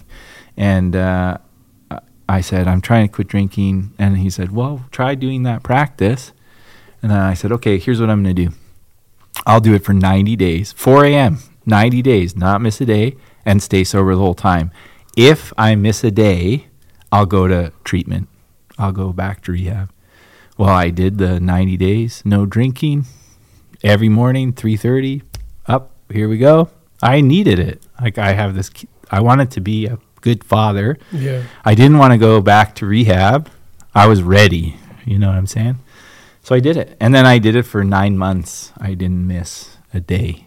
It was like a spiritual, like a triathlon or marathon or whatever you want to say. Yeah. The Ultraman. Right? The Ultraman. And then I kept going with that. And I've been able to stay sober for many years. Wow. As a result. And then along that journey, there's been all kinds of, this is like a good interlude, like this is an intermission, time. Like, it's like in part 2 or the cliffhanger, it's like next week, Tiaga Prem's crazy life. But it really did. And there also was some challenges with that because I gave a lot of power to the practice because I thought the practice healed me. Right. And now I realize, no, me showing up for me healed me. Mm-hmm. And obviously my relationship with God and faith and all of that plays a role. But I kept giving my power away. Like, oh, it's the booze. Oh, it's this teacher. Oh, it's this practice. Oh, it's this person. Like, I just kept that part of me that really wanted to be a good student and a good son and a good spiritual person. it's like a need for validation or something. And I kept selling my soul. Like yoga means to yoke. And we think yoga, that's stretching. No, not necessarily. We're all constantly yoking ourselves to things. You yoke yourself to your family. Mm-hmm. You yoke yourself to your political ideals. You yoke yourself to your spiritual, whatever. Yeah. That's what it means. Yeah. And so when you talk about yoga, it's like, what are you joining yourself to? And if you're joining yourself to something that is really, truly, honestly in alignment with your inner knower, then that's the highest yoga. That's why they say bhakti yoga, or the path of devotion, is the highest path. It's a path of love. But if you're giving away your power to something and it's not quite in alignment, or you're sacrificing that relationship to your inner knower, you create karmas. And then those karmas need to be resolved. Like, with my parents. Oh, I feel this draw to Eastern mysticism and philosophy. Well, that's not allowed. Okay, well, I'll just go along with that. That creates karma that needs to be undone. Yeah. Or you probably shouldn't drink. It's not for you. Just forget it. Bloop, bloop, bloop, bloop, bloop. That creates karma that needs to be undone. And then the practice of yoga becomes, are you really listening to that part of you that knows? Or are you being infiltrated by external values and expectations and blah, blah, blah? So you kept attaching or yoking to things that were external to yourself when it was... Oh, maybe it's this. The book, like, Are You My Mother? The kids book? Yeah. It's like that. That was me. Like, I'm like, hey, basketball, are you my mother?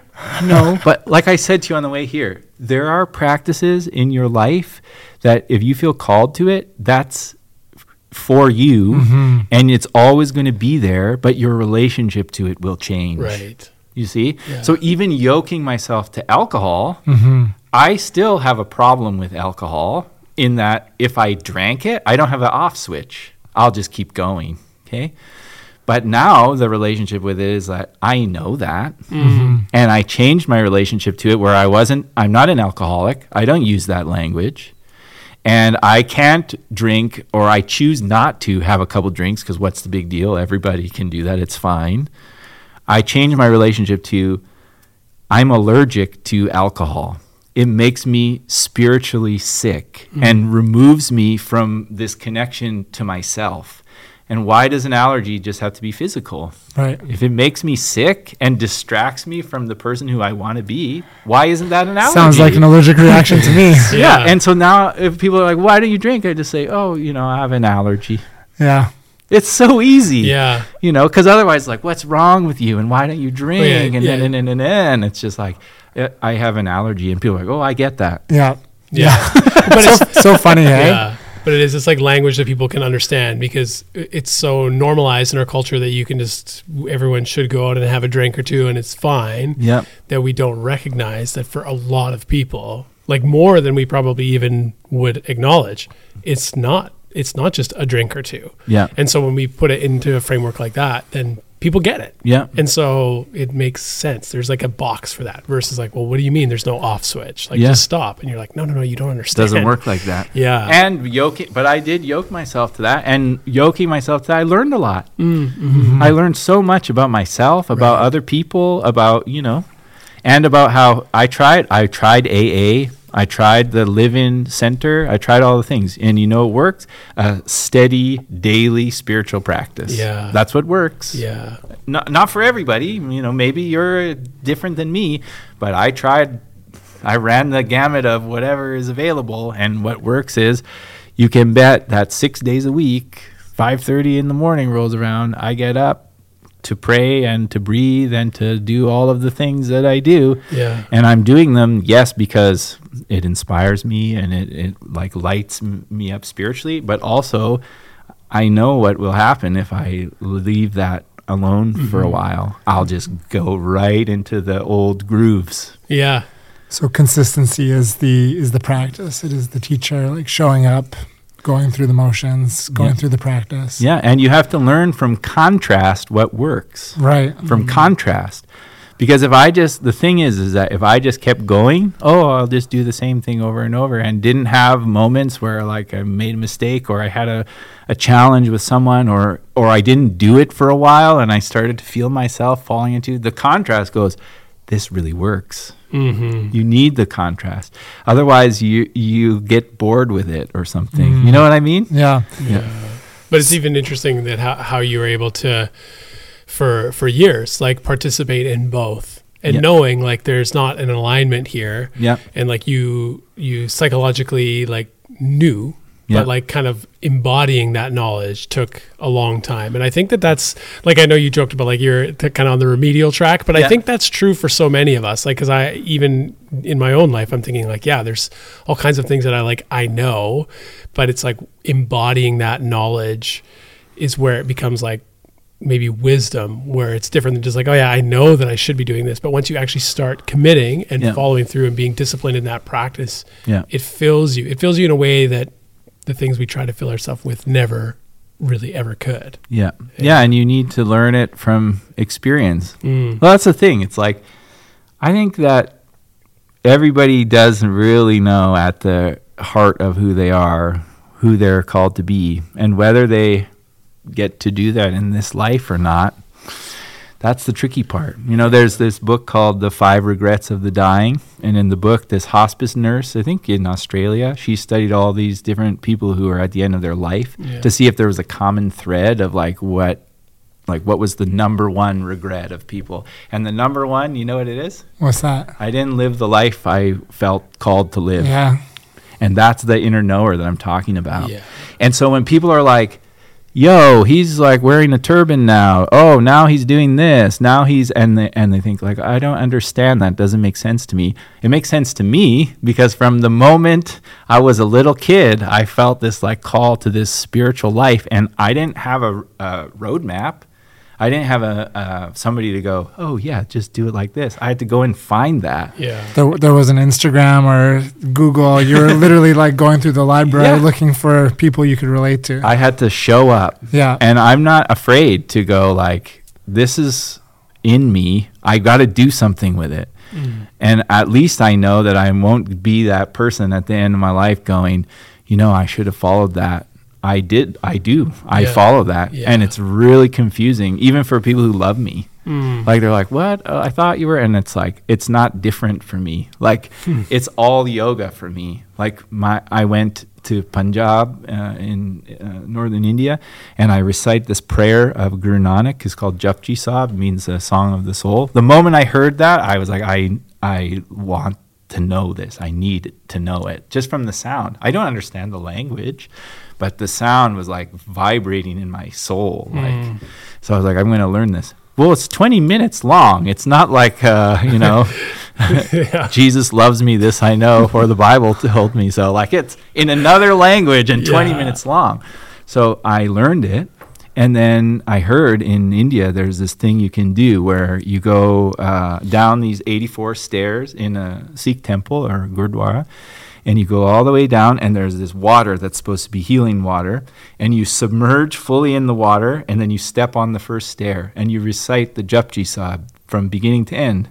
Then you go back in the water, second step, Japji Sahib, back in the water, third step, Japji Sahib, back in the water. So you got to think about 20 minutes. I can go about 10 minutes now because I'm fast. It took 15 hours to finish. My friends who came with me took 23 hours to finish. And you think like, I'm not doing that because like, I think, wouldn't that be like a fun thing to try or something? Like I literally, I have to do these things. I heard you say on that podcast of like, I choose to, or I get to, and you said, I have to, like, poor me, I have to, and I have to, like, it's just gonna, there's just something in me that has to do it. That's right. That's what I have. That's so good. And it's really confusing for some folks because they're like, wait a sec, what? Like, I was in the basketball court the other day, and I have another Sikh tattoo. I've got all my heroes tattooed all over the place. And this Sikh fellow, he goes like, oh, is that a Sikh tattoo? I said, yeah. He's like, looked at me like, what? Like, why is this tattooed white dude with a mustache at the basketball court, and the Sikh tattoo. The Sikh warrior. He's covered in tattoos, and he's wearing a Minor Threat T-shirt, the hardcore band from the '80s, who I love. Yeah, like it's such like a what the heck is going on here? And at first, sometimes people can be confrontational. Like, why do you have that? Especially in Vancouver in this day and age, like, that's cultural appropriation or whatever the conversation is. But if you get talking about it, oh, well, I experimented with taking Amrit and I learned to read Gurmukhi. And they go, oh, I don't even know how to read Gurmukhi. And then I went and I did this thing where you recite that. And then I realized that I have a deep connection to Guru Nanak, but I'm not called in this life to take Amrit. That's take vows. Yeah. And people are like, whoa, what? And I mean, I've never met another person like that. I'm not saying they don't exist. Yeah. Guru Singh is a person like that. My teacher, Dharma Mitra, is a person like that. But I'm not meeting people on the regular who are like, I'm full on into this spiritual life. Let's go. Like, I would like to meet more people like that. But it doesn't matter because it's like, that's what, we're just doing we're doing our best to be who we are. Yeah. Well, I think there's something about, like, we typically see these things as like lifelong commitments. Yeah. And people will look at it and go, well, you're born into a certain family that practices religion or set of beliefs. And so like, you either embrace that and that's what you do, or you kind of reject it and maybe pick up something else, but typically, and that's not for everyone too, but people just kind of drift away from whatever the family practice, religion, tradition was. But today, I think, and I mean, you're obviously one like living example where people can be more spiritually eclectic. And I still think that there's a lot of skepticism, or people have a negative attitude towards that because they're like, well, pick something. Yeah. And like, if you're going to believe it, and like believe it for the rest of your life. But it's interesting that like we talk a lot about possibility and like not putting limits or limiting beliefs on ourselves. And it's interesting that like the sages often would teach like beyond what the religion that came after them holds. Exactly. And so it's interesting that we like elevate the person, for example, of Jesus and his teachings and his life and model, and yet the thing that came after and is constructed after him is almost like if he were to show up, he wouldn't be able to participate because he'd be too outside of the conventions. Right. He'd be there going like, y'all are doing it wrong. Right? Why are you in here? Why are you in here with a soft rock band singing nice like love songs to me when there are hungry people out there? Right. And where are all the people that like you're angry at? Why aren't they in here with you? Yeah. What is this? Why are you eating and drinking like this around this table when you are not reconciled to your family members and to your community? Yeah. And so I think that for people today who are either listening to this or, spiritual seekers, like I think there is validity to, as you did, kind of explore where that curiosity is taking you and almost like surrender to that process. Because if God or source or the divinity or whatever, however we understand it or name it, is ultimate, like we will be moving, I think, towards that. Yeah. And if it's like creating a more loving and whole version of yourself, like do those things. Yeah. Yeah. And you may even find yourself in a situation where you're doing those things and everyone around you is telling you that the way you're doing it doesn't make sense, or it breaks tradition, and it's really challenging to be honest with yourself and be like, this is real for me. Yeah. Mm-hmm. Like I was listening, I have another mentor today. His name's Dr. Robert Swoboda. He's the first Ayurvedic doctor from the West. So he walks into a school in India in the 1970s to study Ayurveda, and they didn't even want to take him. He had to get a note from his guru that said like, please accept this Westerner from, Texas or whatever into the program. And, it's like kind of the reverse of some of the stuff that they dealt with in the U.S., like in the 50s and that before that, right?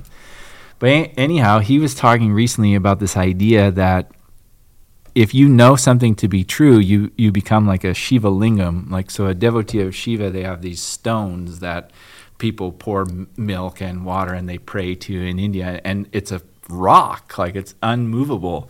And he was saying like what happens often, and this is when gurus behave badly and this kind of thing, is they're like half cooked. So part of the rock is soft, like they're not really certain inside with their own faith of what they're doing. Yeah. And then in that softness, that's when they cause harm. You see what I'm saying? Mm-hmm. But if you know, like you know that you know that you know that you know that this is who, like, you know, for me, I love Guru Nanak. You know, doesn't make sense. And it's not him as a person even. I'm not like, dear Guru Nanak, please save me. It's not that. Yeah. I see myself in him, and I'm so thankful for that. And then people say, well, yeah, but you are a Western person, and you don't have the outfit, and you tried, but you didn't do it, so therefore you don't measure up. And then all these stories. But why do I care about that? I'm not doing this for you. Yes. Yeah.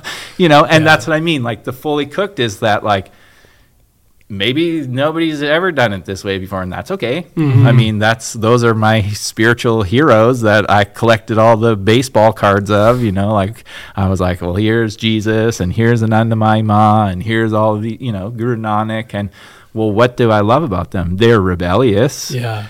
They are self-aware. It's the same thing that made me go like, I love Reggie Miller. It's a similar attitude. It's like, yeah, okay, I'm going to put these things under my wrists as a form of prayer to keep me on my path. Yeah. That's amazing. Yeah. And not everyone's going to get it. And that's okay. And you're going to probably be different now than you were 10 years ago exploring too.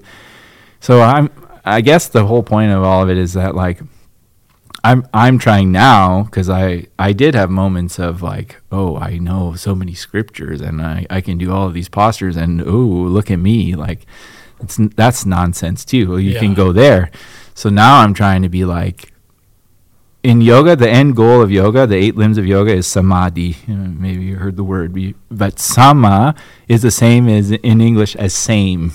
So the end goal of yoga is sameness. And some people say oneness, and sometimes that gets a little too, and sometimes there's hierarchy, like there's 1 and then there's 0. Like people do that too. So sameness, or like Guru Nanak would say, nobody's higher and nobody's lower. That means like everybody has some unique insight into this great mystery. We don't know what it is. Yeah. And can I like observe in a way that I'm like, okay, why do they do this? What is special about this? Where is whatever this person is yoking themselves to, can I see the good in it? I mean, that's hard.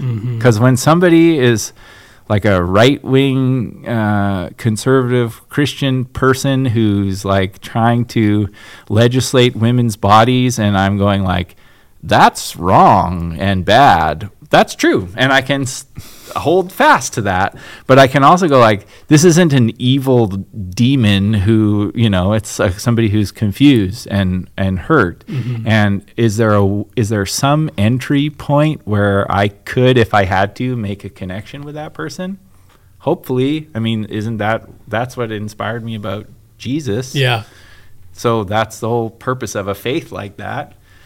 And I've seen it in all kinds of faiths. That's what inspired me about Guru Nanak. That's what inspired me about, you know, my teacher, first yoga teacher. He was like praying with the Buddhists over here. And, you know, or I was in India and I watched this young guy. He had a tilak on his forehead, like from the Hindu faith. And then he had a sacred number of the Islam tattooed on his neck. And he was going into the Gurdwara to bow to the Guru Granth Sahib. And I was like, we should probably hang with that guy. Because he's like, where are the people praying? Oh, I want to go there. Yeah. Instead of like, you're praying wrong. Right. Or the other extreme side of it where it's like, oh, this is all bullshit anyways.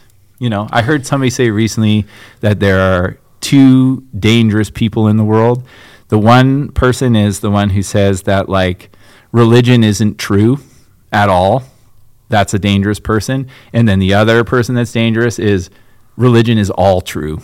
Those are the 2 dangerous ones. Yeah. The truth is always somewhere in between. Yeah.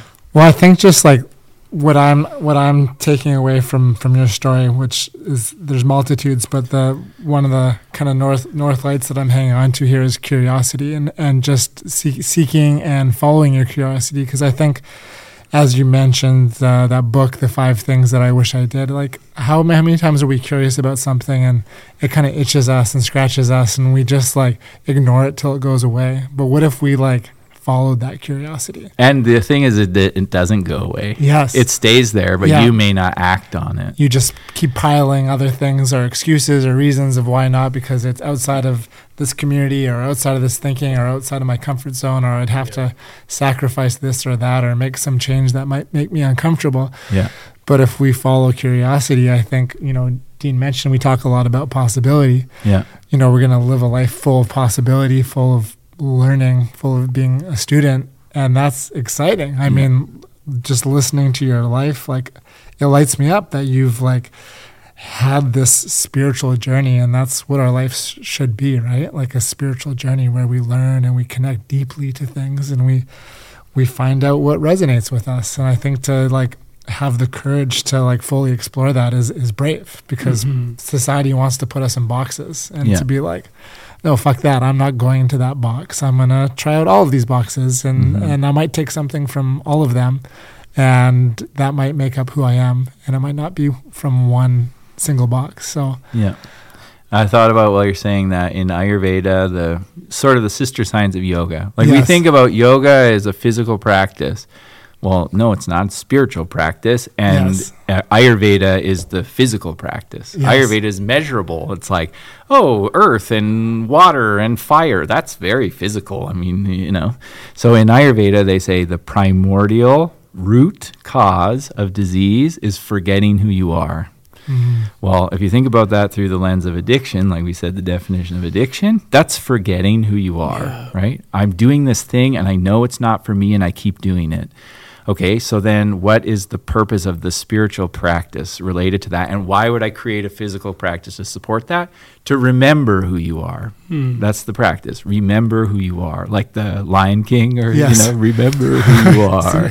Right? So some part of you, your ancestors, and not just your blood ancestors, but all ancestors are rooting for you and cheering you on and saying, remember who you are. And remembering who you are, that's recovery. Mm-hmm.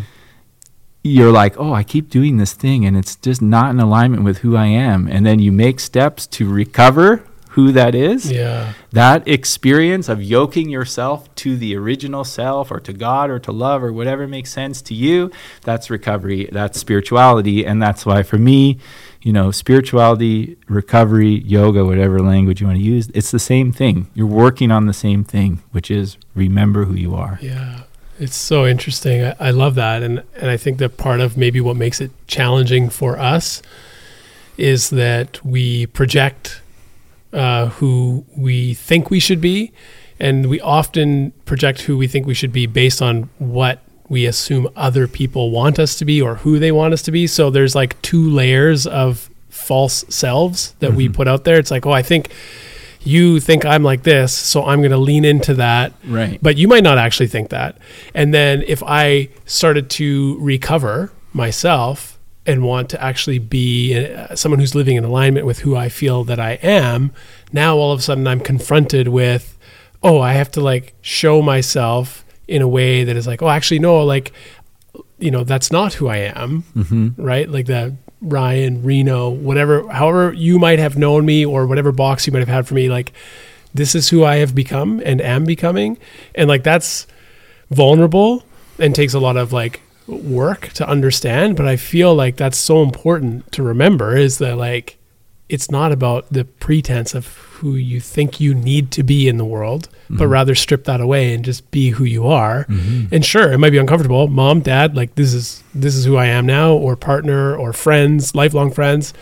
This is me now. Yeah. But like we should always be moving and growing. Like the saddest thing would be to be the same person you are today that you were 10 years ago. Right. It's physically impossible. I mean, you could do a decent job, but I think what you're describing from a, Eastern philosophical standpoint is that's karma.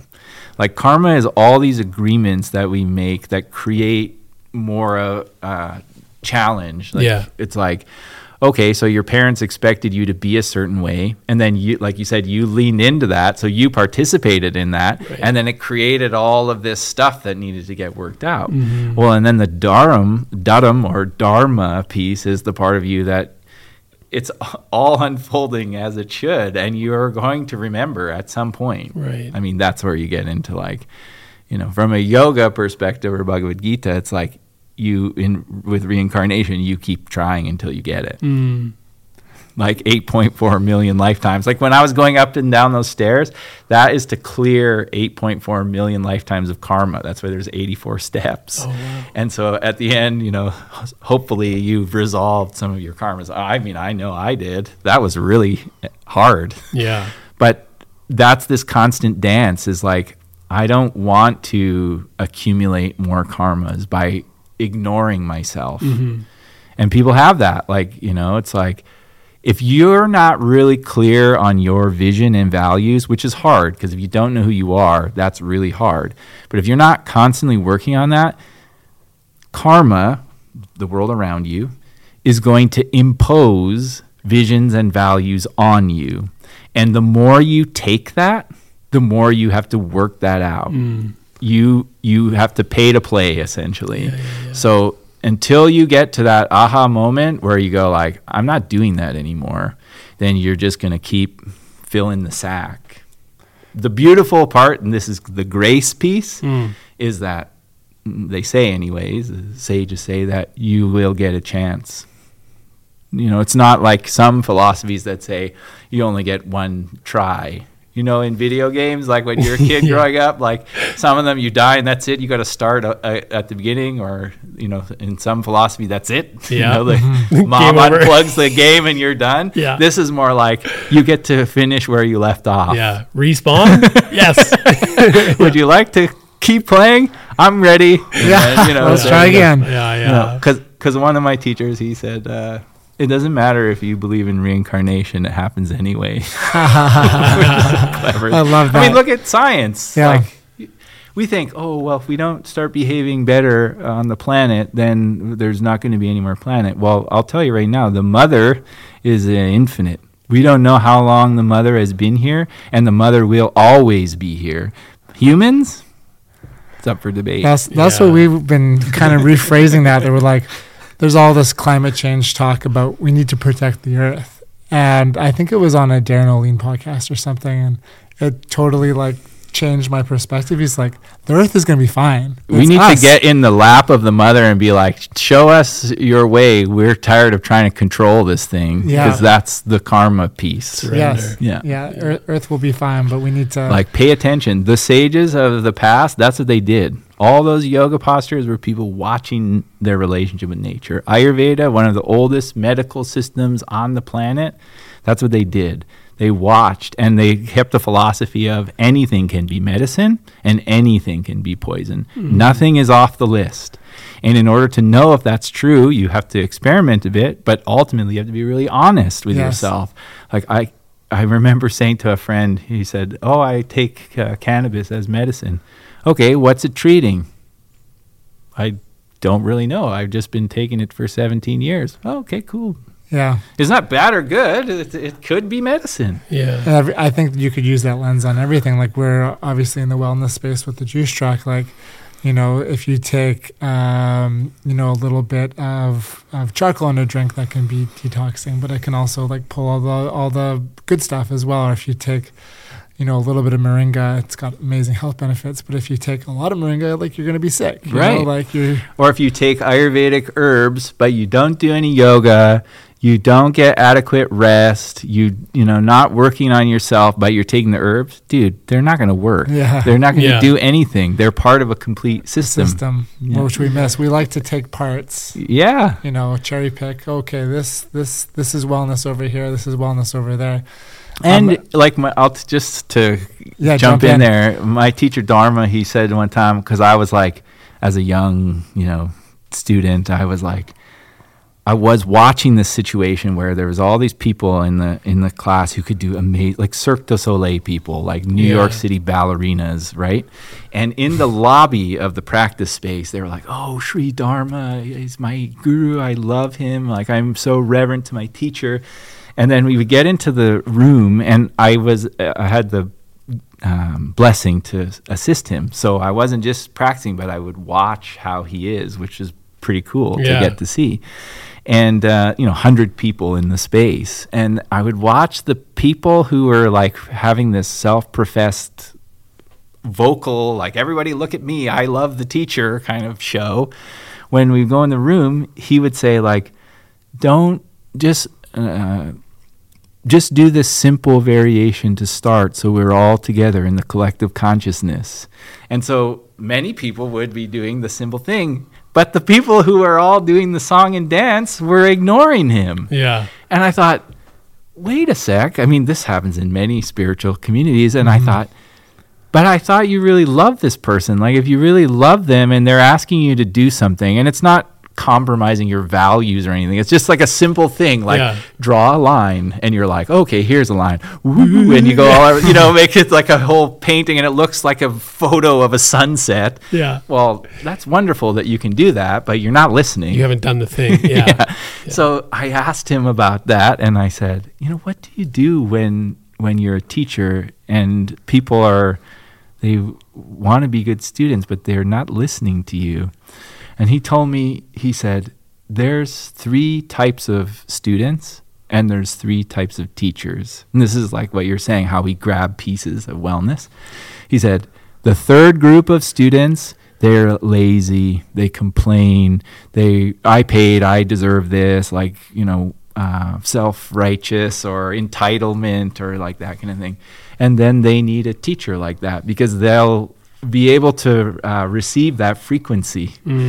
And then the next group is the biggest group, he said. And those are the ones who sometimes they really sincerely mean it. They really want to serve. They really want to, And then sometimes they're like, forget this. I mean, this is stupid. I'm not doing it. Or like just ignore it. Or be so wrapped up in themselves that they didn't even hear it in the first place. You know what I'm saying? Yeah.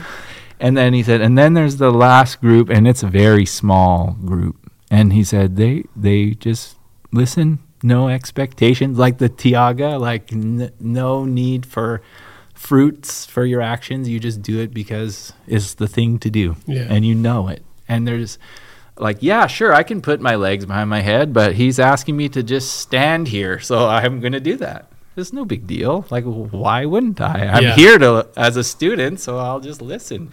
Even though I could, if the teacher says, play a G, okay, on the guitar, play a G, not, okay, that's cool. Anyhow, and we go through that process. We usually start in group 3, and then as we discover who we are, we go in group 2. And then as we discover who we are, we go in group 1 and we're humble and it's not, we're older and wiser and all of that. And he said, and that's a natural progression and you don't have to fix it. Nature will just take care of itself. And I thought, he's kind of right. Yeah. So the student and the teacher mirror and reflect each other, and they find where they are. You just show up and do the work on yourself because that's all you can do. Yes. Yes. Yeah. And there's no, to borrow language from someone I've learned a lot from, he's a Catholic theologian, Richard Rohr. He says, I love him. He has a different thing where there's like the 3 boxes of life, and just like in that, there's no direct flight from like the 3rd group to the 1st group. You got to like move through the process, right? Yeah, you got to just show up and work on yourself because that's all you can do. Yeah. And by you working on yourself, you benefit the people around you. Totally. Yeah. Okay, I've got a really simple but difficult question. Okay. That's where he's in. We'll see where it lands. What is the meaning of life? Okay. Yeah. In 30 seconds or less. In 3 sentences. We're kind of going there, actually. Oh, wow. So when you were chatting, when we were going through your story and all these things, and you're talking about society wanting to fit you in a box, having kids, I think you can relate to this. We try to simplify things, Yeah.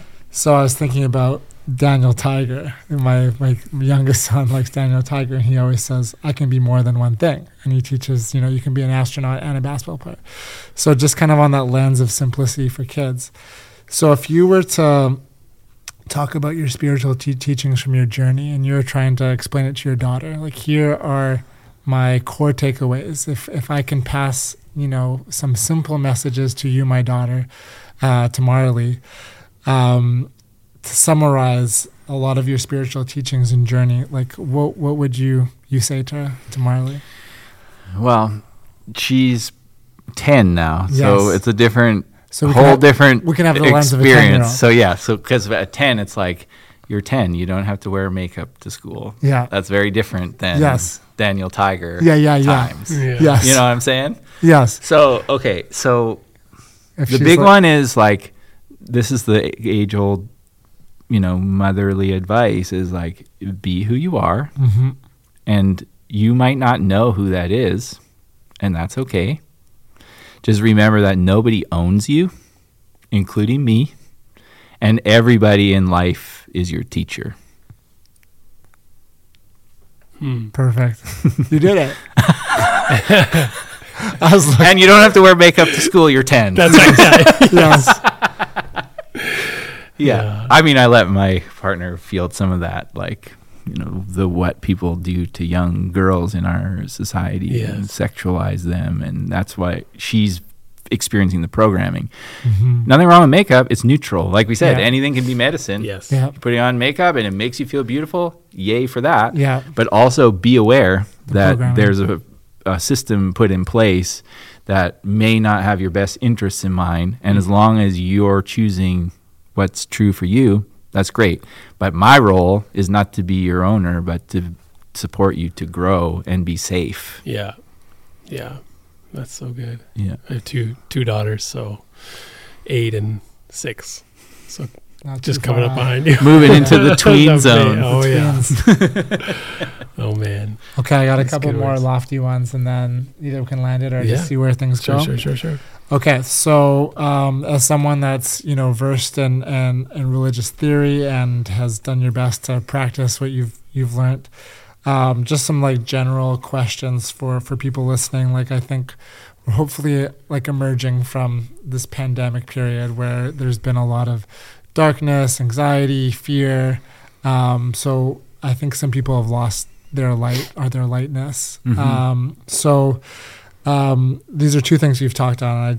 I think it would be helpful for our listeners to touch on them. The first one, meditation for cultivating peace. Can you just kind of touch on that, and then I'll get to the second one after? Okay, so here's the tricky thing about meditation is that, like we said, Zen. I said very Zen.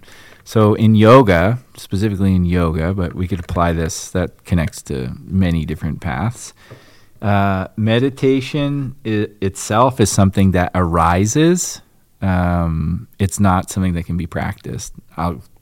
We'll start really sort of esoteric and then dial it in, hold it in your hand.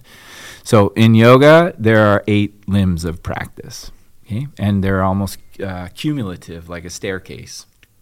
But it's not like you finish and that's the end. You probably learn the staircase so you can go up and down freely, as opposed to, I've arrived, or you'll always be on step 1. You're no good son of a...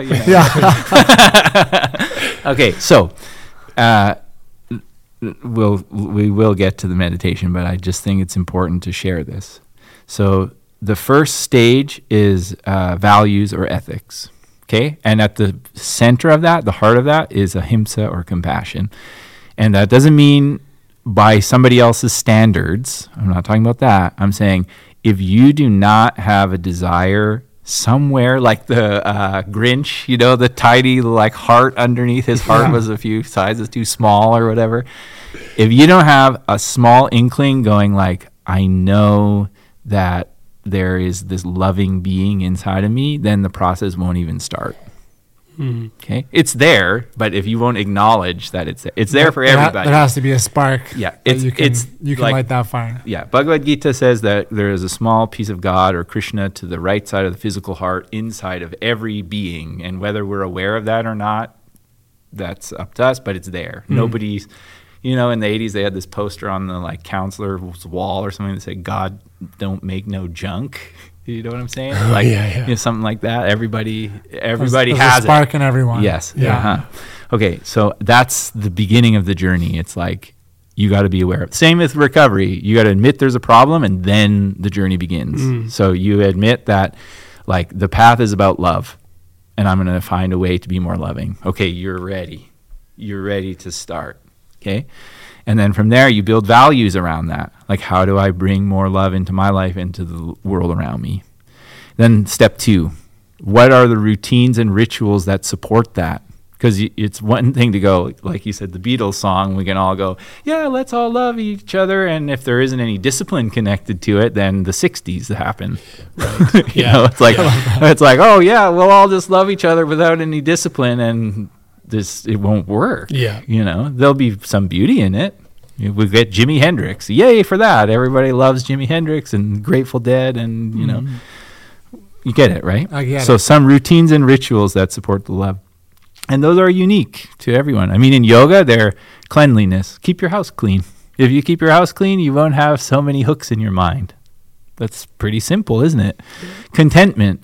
You know, don't be attached to always being the best. It's okay. Sometimes you're not going to be the best. It's okay. Like that kind of contentment, right? Tapas, which is not Spanish appetizers, but discipline. Like if I want to keep playing ball, I'm 41 years old. If I want to keep going till I'm 60 at least, that's what I want. I'm going to have to do my 2 hours of yoga every day. I sometimes feel like I don't have time. But if I don't do it, don't get up early, I can't do what I love. Okay, well, then I'm going to do it. Yeah. But it requires effort. And then study, svadhyaya, you have to study.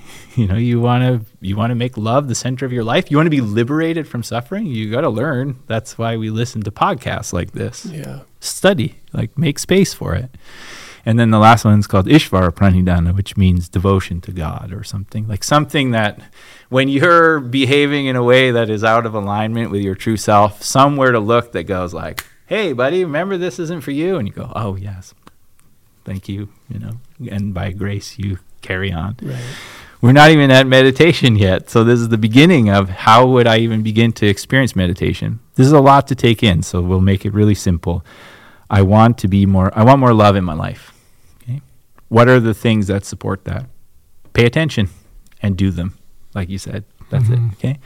Then the next one is asana, which means your connection to the earth. So some kind of physical practice. You run, lift weights, move your body. Yeah. You know, I was listening to a woman on the radio, CBC, yesterday, 105. She was celebrating her 105 birthday. Yeah. And they asked her what's the key to her longevity, and she said she got to keep moving. Even if it's after supper and she feels tired, she said, I go down in the basement and walk back and forth in the basement because I don't want to lose my figure, she said. Classic. That's amazing. But you see what I mean? Like your connection to the earth. This is the earth. Yes.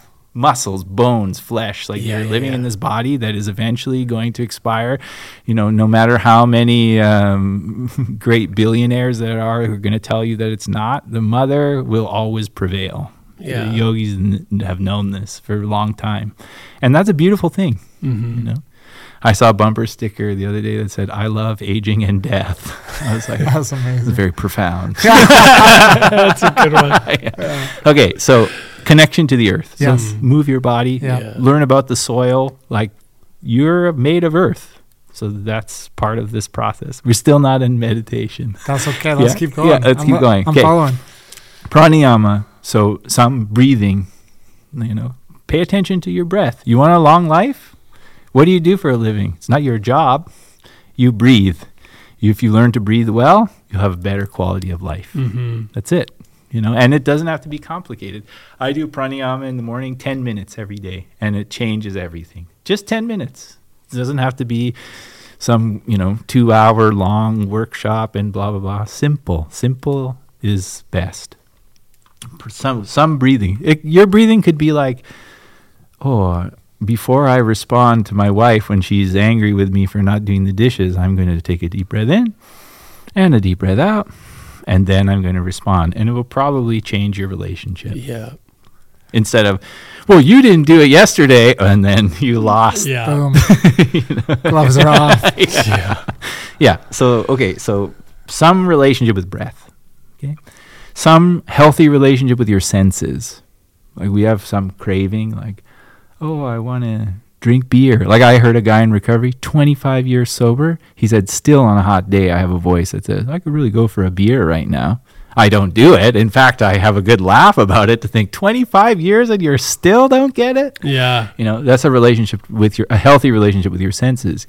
Yes, my taste buds may think a Corona would be really good right now, but it's not in alignment with my Dharma. Mm-hmm. So a healthy relationship with your senses, not sin and all of that stuff, just take in the world through your senses. So just be mindful that what you're taking in is in support of your best self. Yeah. Okay. Now we're on 5. Wait. Yama, niyama, asana, pranayama, pratyahara. 5. Okay, last, we're on the home stretch. That's now. 3 more, right? 3 more. You got it. There we go. Okay. Listening. Next one, concentration. Some kind of practice for concentration. This is what a lot of people call meditation.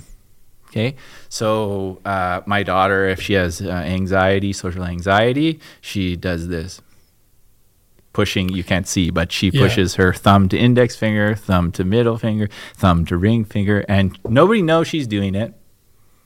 And she's just concentrating on, like, I'm here, I'm present. Or some people say, like, what are 5 things you can see in the room? That's a concentration exercise, right? Or like something to make yourself present. That's what we call meditation. Right. Okay? So it's something you can do. Or like, I have these beads right here, like Hare Krishna, you recite the mantra, or whatever, I am love, or I am loving awareness. That's the Ram Dass, something that brings you into the present moment. Mm-hmm. Okay, so that's what we call meditation. But yoga says, if you do all of these 6 things, meditation will arise. Okay, so what is that? Well, what do you experience when you're, out for a run and you have that moment where you're not racing to beat your time, you're doing it. Mm-hmm. Or, sometimes I'm doing a practice and I'm just trying to get it done and going through the motions, and I'm listening to some mantra and some beautiful song will come on. Maybe one I never heard before. I just put it on shuffle on Spotify, and like some from any tradition too. It could be gospel music, or it could be mantra music, or it could just be instrumental. And then I have this moment of like, I'm so blessed that I get to do this with my life. Like you can't even put words to it. You're just like, that's what I'm talking about. That's the meditation the flow part. State. Yeah, it's the experience of what we're talking about here. So we're going, these 6 things, if you do them, it's going to create a great environment for meditation to arise. Yeah. That's what it is. And then if you're going into that experience of meditation, the word is dhyana in Sanskrit. In Japanese, the word is Zen. Same. Mm-hmm. Right? So you ask a trickster. Zen's very tricky.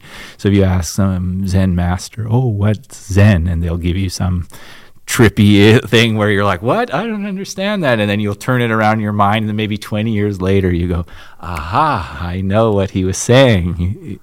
So it's subtle. You can't hold it. Yeah. Like, how do you describe? You say to someone who doesn't have children, when my daughter was born, I've never experienced anything like it.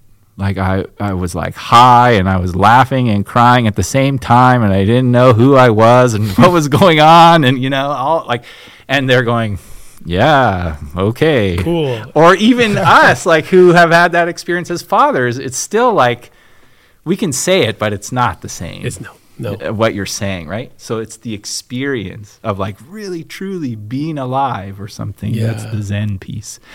And then if you keep going into that state, because you have to be aware to do that, because there are fathers who don't do that. Like, I have a friend in New York.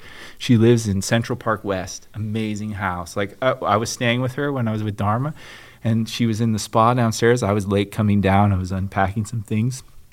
This place is unbelievable. You would be like, what? People live like this? It was insane. But get this. She's like 40 years old, doesn't even have her driver's license, lives in New York City in a palace, essentially, but way up in a building. I come down, she's sitting in the spa, and she goes, "Oh, there was some basketball player just in here, this big black guy." And I was like, "Who was it?" And she's like, "LeBron something." I was like, "What?" "What do you mean? Are you serious?" She's like, "I think so." I was like, "Oh my God." Like, so funny. It's some basketball player. Yeah. Anyways, I'm getting... he probably got a kick out of that. Like, goes in there and, hey, who are you? What do you do? "Oh, I play basketball." "Oh, really? Like, where?" Yeah. The NBA. That's right. Who are you? LeBron James. "Oh, never heard of you." Like, yeah, exactly. So I say all of that to say, like, I'm looking at her life and going, like, she's sharing the hot tub with LeBron James and living in this palace in New York. And part of you goes, like, I wish this was my life. Yeah. That's your ego, by the way. Your ego is not the arrogant part of you. It's the part of you that compares. Yes. That's the ego, right? So I'm like, I wish I had my life like this. But then the more time I spend with her, the more I realize she's got these 2 beautiful kids, and the father was not even at their birth because he was working. Yeah. And I'm like, I wouldn't trade my life for this. Nope. Oh, man.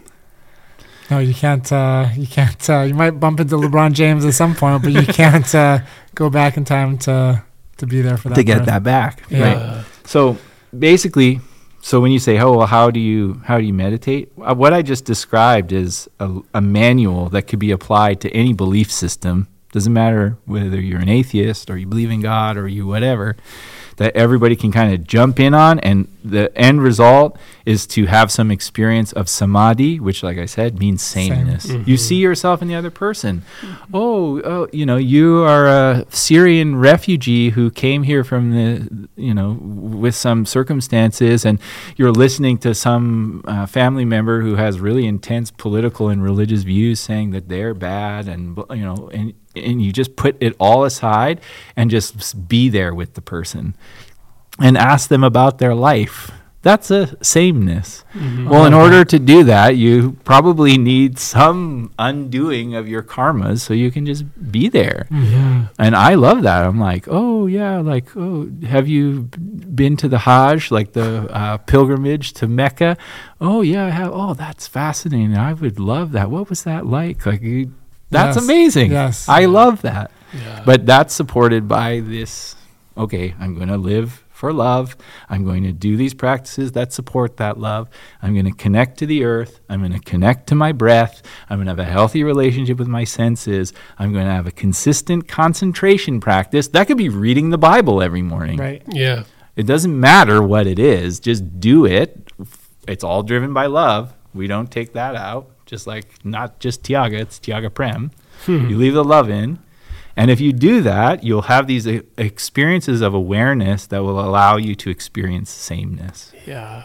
Celebrate that sameness. That's what we need. I think that's so beautiful because we've been so focused collectively, not necessarily us at this table, but I think the narrative that we've been seeing has been amplifying the division when we need to celebrate I'm a this and you're a sameness. that, which is what the ego does. Yeah. And the ego, like a lot of spiritual traditions try and tell you to get rid of that, you can't get rid of that. That's how your mind works. There's a part of your mind that is designed to see the difference. Diversification and identification, and some of that is healthy. The reason why we're here today is because the ancestors, not just my ancestors, the ancestors had the wherewithal to be like, that's poisonous, don't eat it.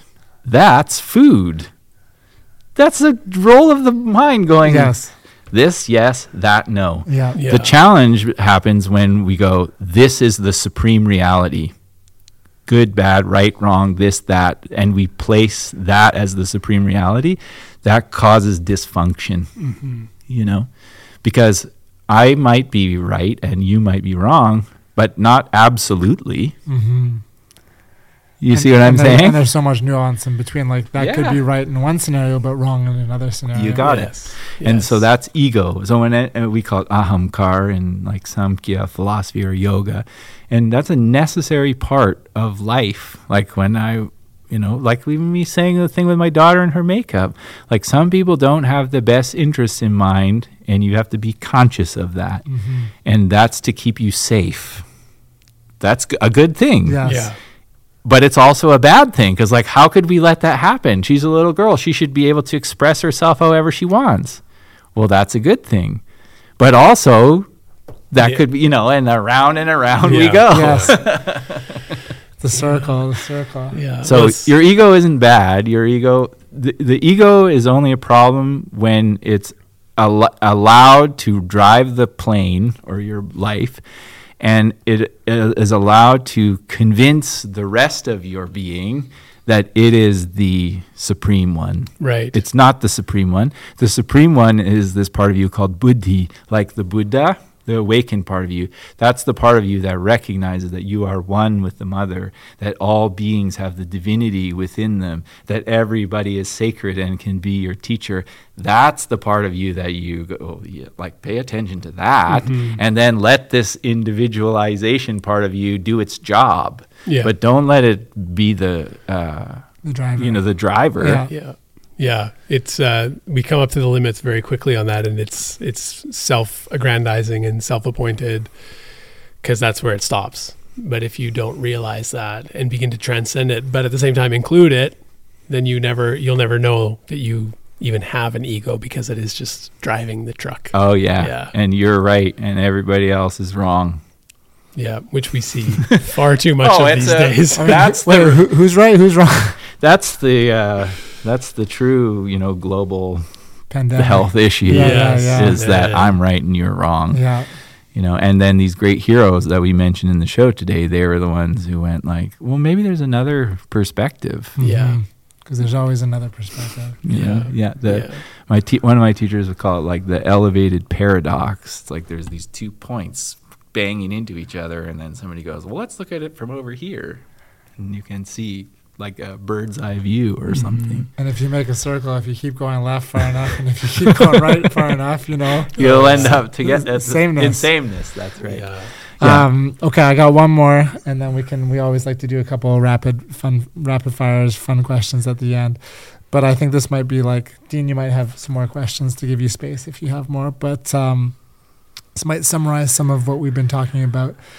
So you've gone through addiction, and you've gone through family trauma, and you've gone through a lot of challenges. For some people, that's been the pandemic. We all have our problems, our troubles. So some call this the silver lining. Can you kind of talk about blessings in the challenge, getting through hard times and finding the blessing in the darkness, or the blessing in the challenge? Yeah, that is a hard lesson usually. Yes. A couple things come to mind. I feel very blessed that I was informed as a youth by hardcore music and bands like Bad Brains and Minor Threat, who I mentioned. They started to, that's where I even learned about veganism, not through yoga, but through the hardcore scene. And they had this, PMA, positive mental attitude. And it was like, positive mental attitude does not mean everything's fine. It means there's a way to fix it. There's a way to show up. There's a way to see the good in it. But I want to be clear here that, like, man, I got my ass handed to me during the pandemic, and it took me 2 years to like be like, oh yeah, PMA. So it's not like this like candy coated, like everything's cool, just carry on. So that's one thing that comes to mind. Then another thing is, in the Sikh tradition, there's this thing called Chardi Kala, and it essentially translates as spirit rising. And this is a group of people who, they did 2 impressive things in the world. One, amongst many, but 2 big ones related to Chardi Kala. One is that when there was tyrannical rule happening in India, they stood up. They weren't afraid. And even if they die, and even the farmers' protest that happened in Punjab before the pandemic, as soon as the Sikhs showed up, I was like, they are going to prevail because they won't back down. Yeah. Even the 90-year-old lady out there, like, she is a warrior, And so I see people like that, and I think, if they can do that, I can get through this thing, right? But then the other thing that they did that really moved me in history is that they didn't only stand up for their group. there's 10 gurus in the Sikh faith, and there are 2 of them specifically who were martyred for defending the faith of another religion. Wow. Can you imagine? I love Gave that. their life to go, well, these are Hindus. They should be allowed to practice. They shouldn't have to convert to Islam. Well, they're going to have to, and so are you. Well, okay, what can I do so you leave them alone? Well, we'll kill you. Okay. And one of them, the 5th guru, was essentially burned alive over 3 days. Wow. And they said, all you have to do is renounce and we'll let you go. Like, what? Yeah. That's unbelievable. That is unbelievable. Yeah. You know, and so when you say like the silver lining, I like just think about the intensity of that. I just want to make sure that when anyone listening to this who's having a hard time, because sometimes I've had that. Like I listen to like a Rich Roll or something and I love him and I'm inspired by him and I'm like, yo, but look at your life, dude. Like you live in this incredible place. You have this amazing family. Like, and I know he says it was hard, but there's like a part of me that goes like, come on. Yeah. Like Hollywood lawyer, like it couldn't have been that hard. Obviously I'm being silly, but but you know, I say all of that to say like sometimes it's so hard that like you don't, like you may feel like you won't get through. Mm-hmm. Like that was for me. We closed our centers because of the pandemic. I had 4 friends die during that time. Wow. I had this major fall of my teacher's teacher, like Guru Singh's teacher, and like because of sexual misconduct in a huge and violent way. And then I have this father figure who I'm like, yo, you had to have known about this. And I'd asked him about it and been told, I don't know anything. And at this point, I just believe him. But it was hard. You know, so I'm like watching like communities fall apart. I'm listening to friends who grew up around that community who were abused. 4 friends died. We had to close our business, which is our source of not only income, but also spiritual insight. And then when we were finally like, I can't take it anymore. I got to get out of here because I'm going to start drinking, which I didn't. So there's a victory. There we go. So we pulled chute and we went to Costa Rica. And when we went to Costa Rica, I had been away from what I'd learned from Sri Dharma for a long time because I was getting sober, doing the Kundalini thing. So I was like, okay, I'm going to go to Costa Rica. I'm going to eat fruit. Yeah. And I'm going to do 2 hours of like hardcore practice in the jungle. I'm going to fast. I'm going to drink water. And I'm going to get back in the condition that I was, but without the booze. And it's going to be amazing. Like I was ready. And I would love to tell you that I just went there and did that. And it was great. But I went there and got really sick. Really sick. I lost 30 pounds. Like I thought I was not going to recover. Wow. You know, like there was a point one night where I was coughing so bad that I couldn't get a breath in. I was scared out of my mind. And my partner said, like, I think we need to take you to the hospital. Like, you can't breathe. And one of my friends, they in Seattle, he's good friends with Guru Singh. He got COVID early before we knew what all of this was. And I mean, that's another thing, but you know, we didn't know anything, as opposed to like everybody thinks they knows everything, like that kind of thing. Yes. Okay, so somebody, yeah. So they took him to the hospital and they put him on a ventilator. That's the right word, right? Yeah, ventilator. Yeah. And my mom said to me, "Don't let them put him on a ventilator. It's bad news." And I'm like, "What am I supposed to do? Like, I'm not there. Like, yeah." You want me to just call in? Hi, I'm this random guy calling from, you know, like, anyhow, they put him on the ventilator. He recovered, and then he went home after recovering, and then he had complications from the ventilator, and he died. Oh, man. So here I am, middle of nowhere in the jungle. My partner's like, I'm going to take you to the hospital, and every part of me is like, hell no, I'm not going. Like, I will die in this room, which is an intense thing to tell your partner. Yes, yeah. Like, I'm just going to die. Wow. For real, you know? Yeah. And then I said, just go in the other room, and I'm going to figure it out. And she's like, And she goes in the other room, phones my mom, like, this is what's happening. I don't know what to do. And my mom said, do not take him to the hospital. Just don't. And I just put my head down between my knees and used all of these years of yogic study to be like, just breathe in with all of your life, like force. Breathe in, breathe in, breathe in. And then after that night, I made it through the night. I didn't sleep. It was really intense. And then that was the turnaround point. And then after that, this is the question about like the silver lining. Yes. I'm saying it's not like, and then you just go to the jungle, eat fruit, and do the yoga, and everything's good. Yeah. That's not it, right? Like I was like on the brink of dying. I didn't know that was going to happen. Yeah. I already felt like I'd lost everything. I was depressed. I lost my business. I lost my friends. I lost everything. I have my family. That's it. Yeah. You know? And I'm like, what the hell am I going to do? And the state of the world is still like, what the fuck? Yeah, you know? It's a disaster. Yeah, so that's what's going on. And then we went to Panama after, because my mom has a house in Panama. We crossed overland. Dude, when you cross the border from Costa Rica into Panama, you can't drive across. Remember that I've lost 30 pounds. I've been super sick. It's like 2 weeks later or something that I go, but I'm like not in good shape. Yeah. Like I'm frail. I'm still a mess. I'm not well, and I'm carrying a family's worth of luggage because we were like, we're moving away. We're not going on vacation. We're gone. You know.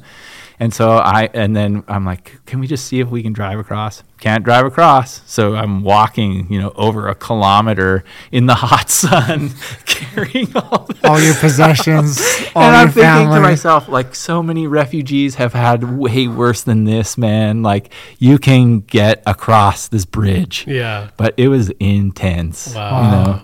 And then we crossed over land. We got to Panama, and I just like, every day when I laid in bed, I listened to the Japji Sahib, the prayer of Guru Nanak, and I focused on increasing my lung capacity. I'm a yogi. I've been doing this a long time. Like I can breathe in and hold my breath for a long time. And then like maybe 4 or 5 seconds, maybe hold my breath 4 or 5 seconds, like my lungs were shot. Wow. And every day that was my practice. No headstand, no splits, no fancy stuff. Just like, hey, could you breathe in a little more today?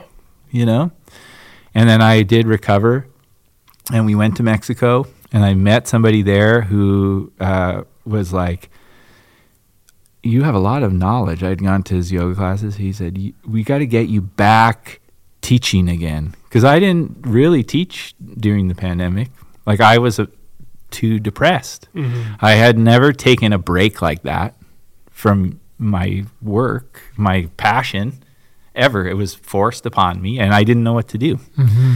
And so he was like, let's go.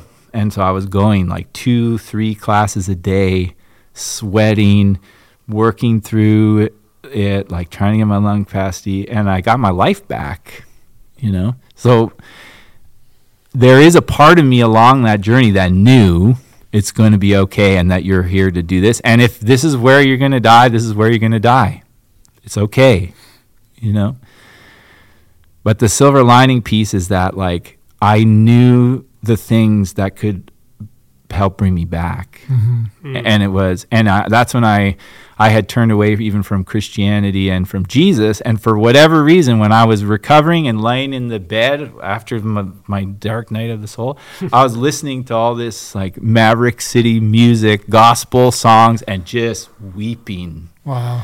And I did a whole series you can hear on my podcast where I'm just like singing from the rooftop, Jesus saved me, because I felt like that. Yeah. But it wasn't because like of any rules. And my partner's like, what is going on with you? And I was like, I don't know. I felt like I was on death's door and Jesus was what came up. And so we're just going to roll with that for a bit. And I just have kept saying to her, like, they're not different. Guru Nanak, Jesus, the Divine Mother, like, these are not different things. It's our ego mind that goes, well, this is the path and this isn't. It's the same entity that is in us. Sameness. Right?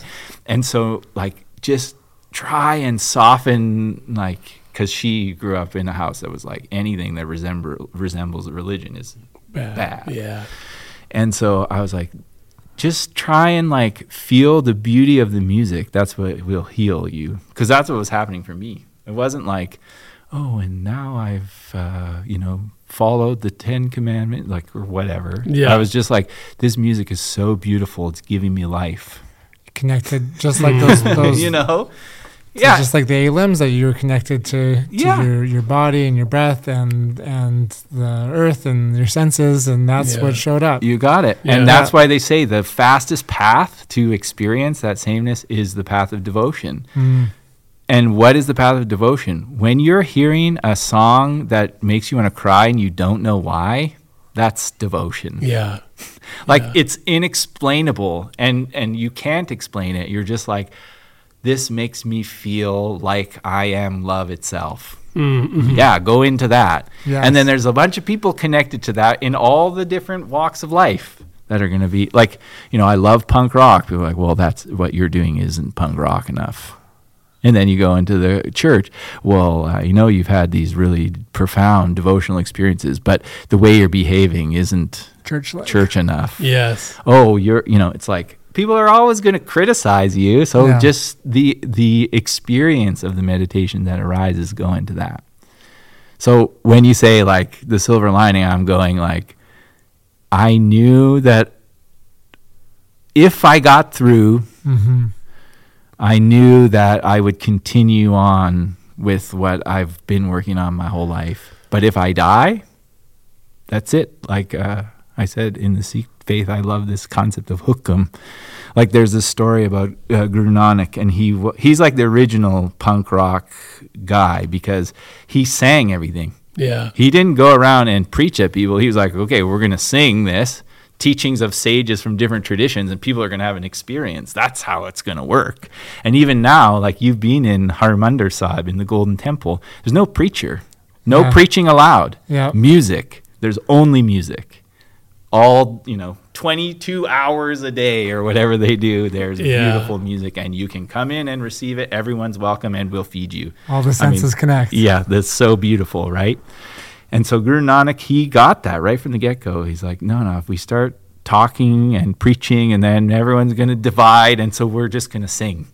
And we'll sing from different traditions. And then so people will be like, oh, hey, that's my tradition. There's a spot for me. Yeah. So he got it. And it became so cool. Right? And it became like a social movement, essentially. Like there's room for everybody. Yeah. That's to me, like, that's what inspires me about that is like that's a person who stood for sameness. Yeah. And made space for it and created something where you could actually have that experience regardless of like where you come from. Yeah, exactly. Yeah. And so like, I can see like in him what drew me into the punk rock, what is all the same thing. It's the guiding force essentially is what I'm trying to say. And it's in all of it. Yeah. It's in the Gospels. And so I love doing that. Like I'm like, oh yeah, I'm going to do a series on the Sermon on the Mount. And then you watch some people just be like, drop away, like your followers, or people are like, what's with the Jesus thing? And now it's like, and now we're doing Bhagavad Gita. And they're like, he's doing that now. I'm like, little do you know, is the same. Krishna and Jesus, just take a look, do a little study. You'll see it's the same essence. Yes. They're not different. The only reason you think they're different is because you're looking through that ego part of you that's saying, oh, you're either this or that. Right. Well, even that YouTube sensation video that did millions and millions of views, the Zeitgeist one, like, I think in that video, it's trying to, like, kind of maybe point out, like, maybe there's a different agenda, but it shows that all these spiritual teachers are the same. Yeah. Like, their birthdays are the same. They're, like all these things that are the same, And I think we try to, like you mentioned, say, well, this one's right or that one's right, and villainize the others. But well, it's like the three groups. They're going to meet you where you're ready. Yes. Like you're like, oh, I'm ready for this now, and then you become the wise sage as you see it's in everything. Yeah. Like Dalai Lama, he said, like your greatest teachers in this life are the people who criticize you and try and harm you. And like I've been in Dharamsala and I've been in the Tibetan Museum and I've seen the accounts of nuns who have been tortured by Chinese officials, and to hear somebody say, those people are your greatest teachers, bless them. Like, I'm just like, what? That defies logic. Oh, defies logic. What's that? That's love. Yes, yes, yes. I love that. Yeah, right? That's to bring it back, like that's the love your enemies and pray for those who persecute you. Yeah. Right? Sermon on the Mount. Yeah. That's the same. Yeah, and it's coming through Dalai Lama, but he's not Christian. Well, if you asked him, he'd probably say, that his best friend was. Desmond Tutu. Yeah. I mean, if anybody's never read that book, Book of Joy, dude, it's a good one. That is amazing. Yes. Yeah, Dean and I have chatted a lot about that book. Well, I think, firstly, I'm grateful for you, your space, your teachings, the journey that you've shared with all of us. I was fortunate to have come to Dharma Temple when it was a physical space. I know it's still a spiritual space, but I opened my eyes in that short time to what's possible. And I think we'll definitely have round 2 because I'd love to. I did leave you with a cliffhanger, but I did fill in some of the gaps later on in the jungle, sick in the jungle. Yeah, dude, wild. But I'd love to dive deep into just one teaching or 2 teachings and go really macro on some small things. Yeah, that'd be awesome. But maybe we can wrap up with a couple rapid fires and then sure. We'll send you on your way. Just a couple quick ones. I got one. Okay. And it's the ego. I already know it's my ego asking this question, but I'm going to ask it anyway. Recently got into just different modalities of moving my body and realized I can almost do a handstand. Yeah. It's what are the tips to do a handstand? Yes. Well, clearly an ego question. Yeah. Well, I mean, I would take the perspective of my teacher, who's you want to be young in your life, then be playful. And the handstand is about as playful as it gets. So True. Don't be so attached to the outcome, but just enjoy learning how to stand on your hands. Yeah. What a cool thing. Yeah. Look what I can do. Or like I said with my grandma, Grandma, watch this. Instead of I got to do the thing so that I can get the good picture and put it on Instagram. Not that you're doing that, but that's a thing. Yeah. And just enjoy playing, and especially when you have kids too. I love doing that. I'm like, hey, you guys want to see something cool? And then we're all doing, doing a handstand. So as far as technique goes, it's really all in the fingers. And if you have tight hamstrings, if you can get your hamstrings open, it will help your handstand practice. Okay, that's a good tip for me. Yeah. Bada boom. It's always all on the hamstring. It's goddamn tight hamstring. I mean, I am not a naturally flexible person, and my ability that I have in yoga, this is really cool. After the time in the jungle, I'm getting all of these things back that I used to be able to do, but with a new awareness, because I am wiser and more intelligent. So instead of when I was younger trying to take them, trying to take and hold on to the poses, I'm just going through. I know it will come when it's ready. And then the sweetness of the practice is just magnified as a result, because I'm not gripping so much and trying to get there. I'm just I'm here. I'm going to do it. Some days it's there. Some days it's not. If I work on it every day, then I become receptive to the practice instead of trying to get ahead and get ahead and get ahead. Just in the flow of it. Yeah, and I just show up. I also, I do a lot of asana. Some people would be oh, that's a little weird. Because I get up in the morning, because I have to, because I'm not naturally flexible. Yeah. And I want to be of service to people. And so I wake up, and then I chant, and then I read from some scriptures, depends what I'm studying at the time. And then I probably do an hour of yoga, but more, not gentle, but basic. Yeah. Basically, I'm okay, can I get the body into lotus? What do I have to do to get there? Stretch my quads, open my shoulders, open my wrists, and then I get my daughter ready for school. Then I usually go to the hot yoga, near my house for 1 hour, and then I really work on, I'm stiff here and my back's open. And then maybe, if I have time, if I'm not playing basketball at night, I go again, the third practice of the day. But some people are like, what? I don't have time for that. You don't have to do that. I do it that way because this is my life and I love it. Yeah. You know, it's funny. I might say, oh, I don't have time to do that. But then my phone tells me once a week that I spend 5 hours a day on it. So,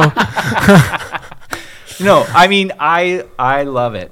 I look at my teacher, Dharma, like I said, he's 83. My grandmother is about the same age. Yeah. And she has difficulty walking. Right. And I watch him, and I love her, and she's so amazing. And I wish that she didn't have the pain in her body, but she didn't have the same karma as Dharma. Yeah. His name, Dharma. Yeah. Right? Like she fled World War II as a teenager and came to this country and saw things that are still blocked from her psyche. Like it was a different experience. However, I am blessed to have a mentor in my life who recognized the importance of diet, the importance of fasting, the importance of breath, the importance of spirituality. When it was weird, when people are like, what? This guy just tried, someone said I should try yoga, and this guy just gave me a bunch of sprouts and was yelling at me for not being able to do the splits or something. Like, what? You know? But I'm so blessed to see that and go, like, that's a possibility. Yeah. Like, you could be 83 years old and just, like, crystal clear, strong, flexible, funny. Like, that's a possibility. Yeah. And I like that. Yeah. And so I feel blessed to have that because my Oma, she didn't have that. She didn't have a point of reference like that. Yeah. Yeah, that's so good. And he is always saying the fancy poses are not the point. He can still do them, but it just takes the, like, striving out of it and just be like, if you love basketball, like people say to me, oh, I can't play anymore because, like, they got all the stories, you know, oh, I can't because of this, and this, and that. And it's like, if you love that, you'll make space for it. Even if you can't walk around, like, you'll find a way to participate. Yeah. And if you don't really love it, it's okay. You can let it go. You can let it go. Yep. Yeah. You know, and that's all right. And you can, but if you love it, like I for a while thought, oh, I'm not supposed to play basketball because it makes you stiff, and I want to be this yogi who can do all these postures and blah, blah, blah. Ego, like you're saying. And then when my daughter was getting a little older, I was like, well, if I want my kid to play hoops instead of figure skating, but I'll support you no matter what,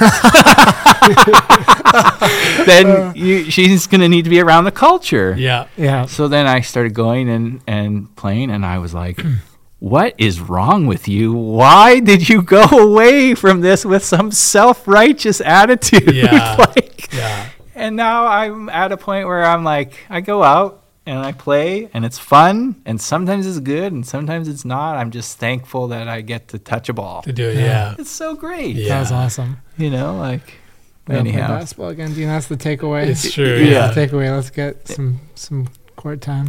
Anytime.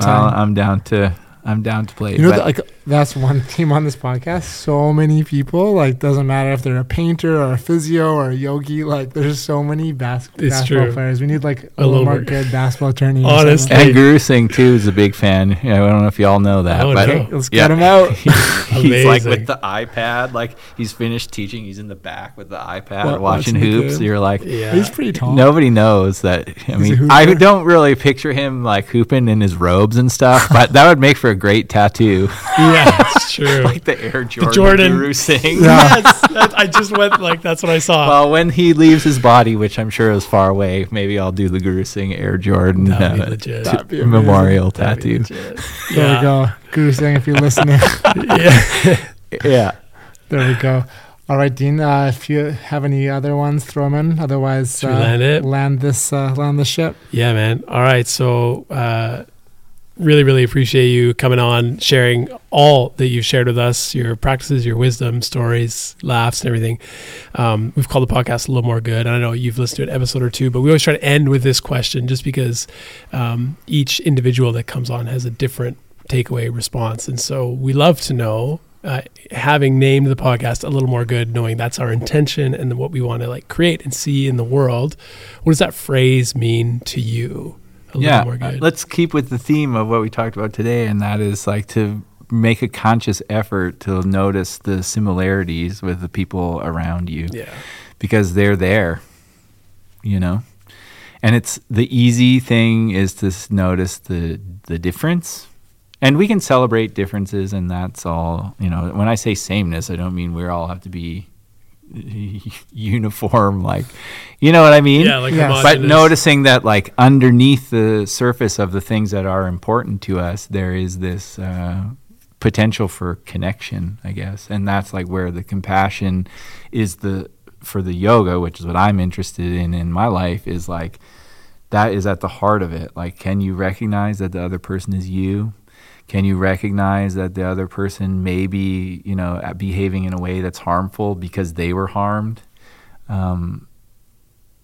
Yeah, I think that's where goodness comes from. It's like, even like with recovery, it's like addiction isn't bad. There's like this stigma around it. It's like we're all dealing with it. We're all dealing with it. And nobody wants to suffer.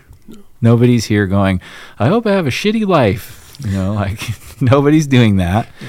They might be experiencing that, and it's causing them to behave in a way that is matched to that frequency. But nobody wants that or deserves that. And I think in order for us to do better, you know, it's like, how can we see ourselves in other folks? I mean, I've traveled a lot in my life, and I've seen a lot of things, you know, like the poverty that I've seen in India to the heroin problem in the Lower East Side of Vancouver. Like, it's all that pain and suffering is everywhere. And I went and saw this punk rock band Propaganda that I grew up on. I love them. And he said, like, this singer from the band said, I've been in Vancouver many times and I've seen the problems. It was in the rickshaw, so right down in the heart of it. And he said, I've been here many times. And he says, it's worse than ever before.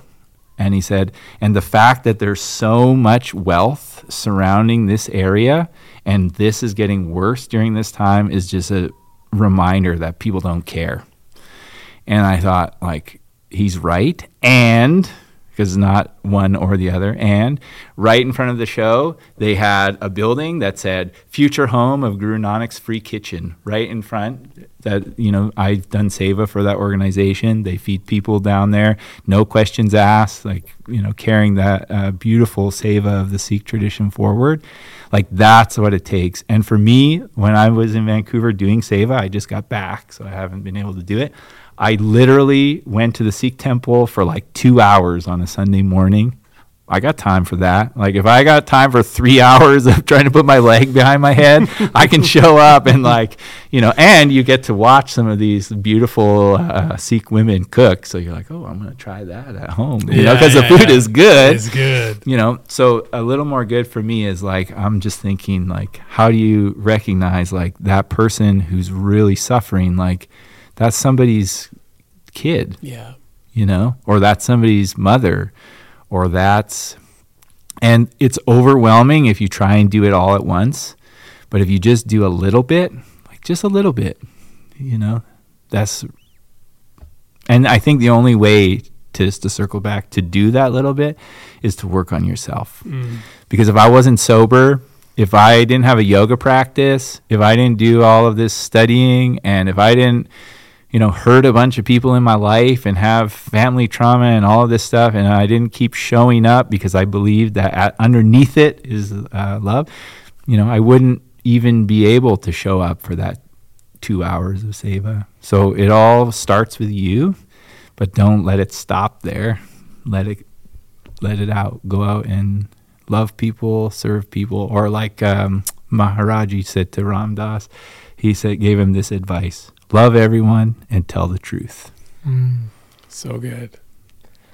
Well, thank you, Tiaga Prem. It's a pleasure to share conversation and to connect again. And thank you for sharing your journey with all of us. Yeah, for sure. Before we go, I also want to note that I have started a program called the Tattva's Yoga Studies Program. Yes. And so if anybody's listening to this and you're like, wow, I didn't know that yoga was like that. Like, I go to hot yoga, or I go to, you know, and what was said really resonates with me. A great way to go into that and learn about, I mean, this is a rich, rich tradition with thousands of years of beautiful teachings. And I've had the blessing to spend time with 2 living masters in my life, you know, people who've been doing this for over 50 years. And the reason why I'm able to do what I do today is that I spent time in mentorship with those people.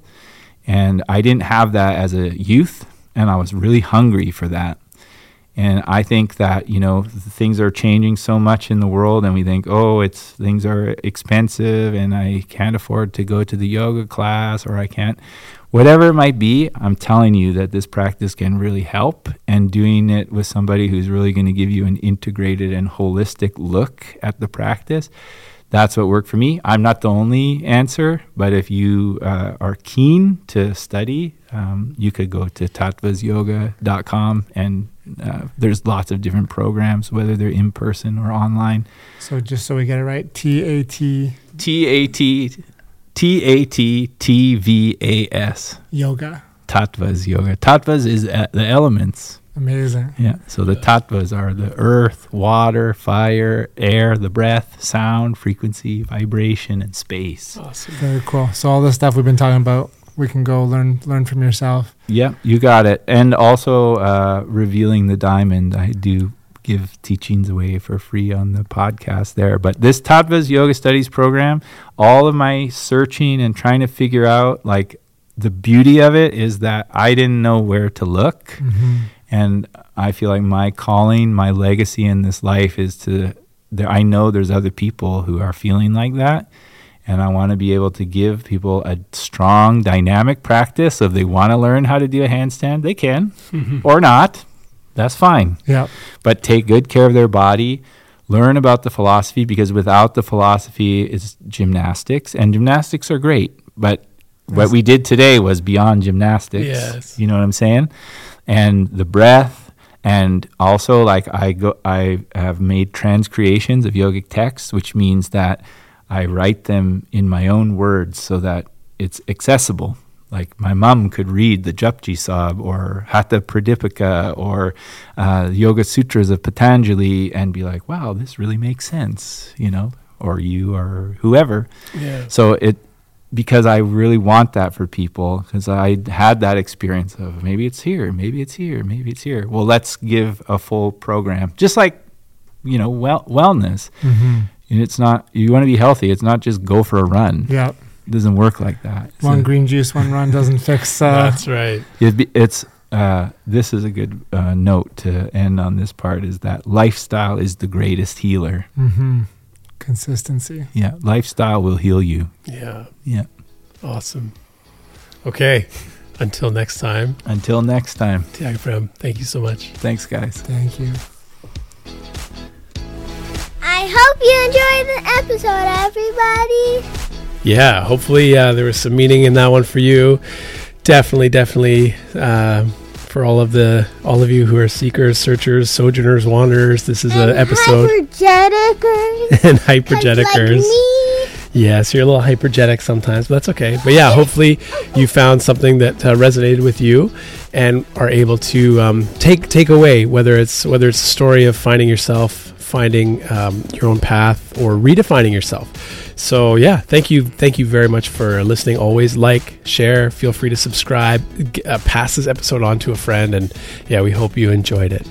And if you're energetic like me and you like running and you're really fast at running and you love gymnastics, that's exactly like me.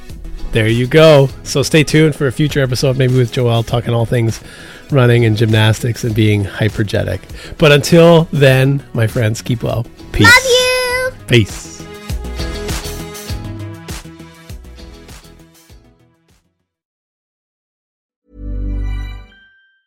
Get ahead of postage rate increases this year with Stamps.com. It's like your own personal post office. Sign up with promo code PROGRAM for a 4-week trial plus free postage and a free digital scale. No long-term commitments or contracts. That's Stamps.com, code PROGRAM.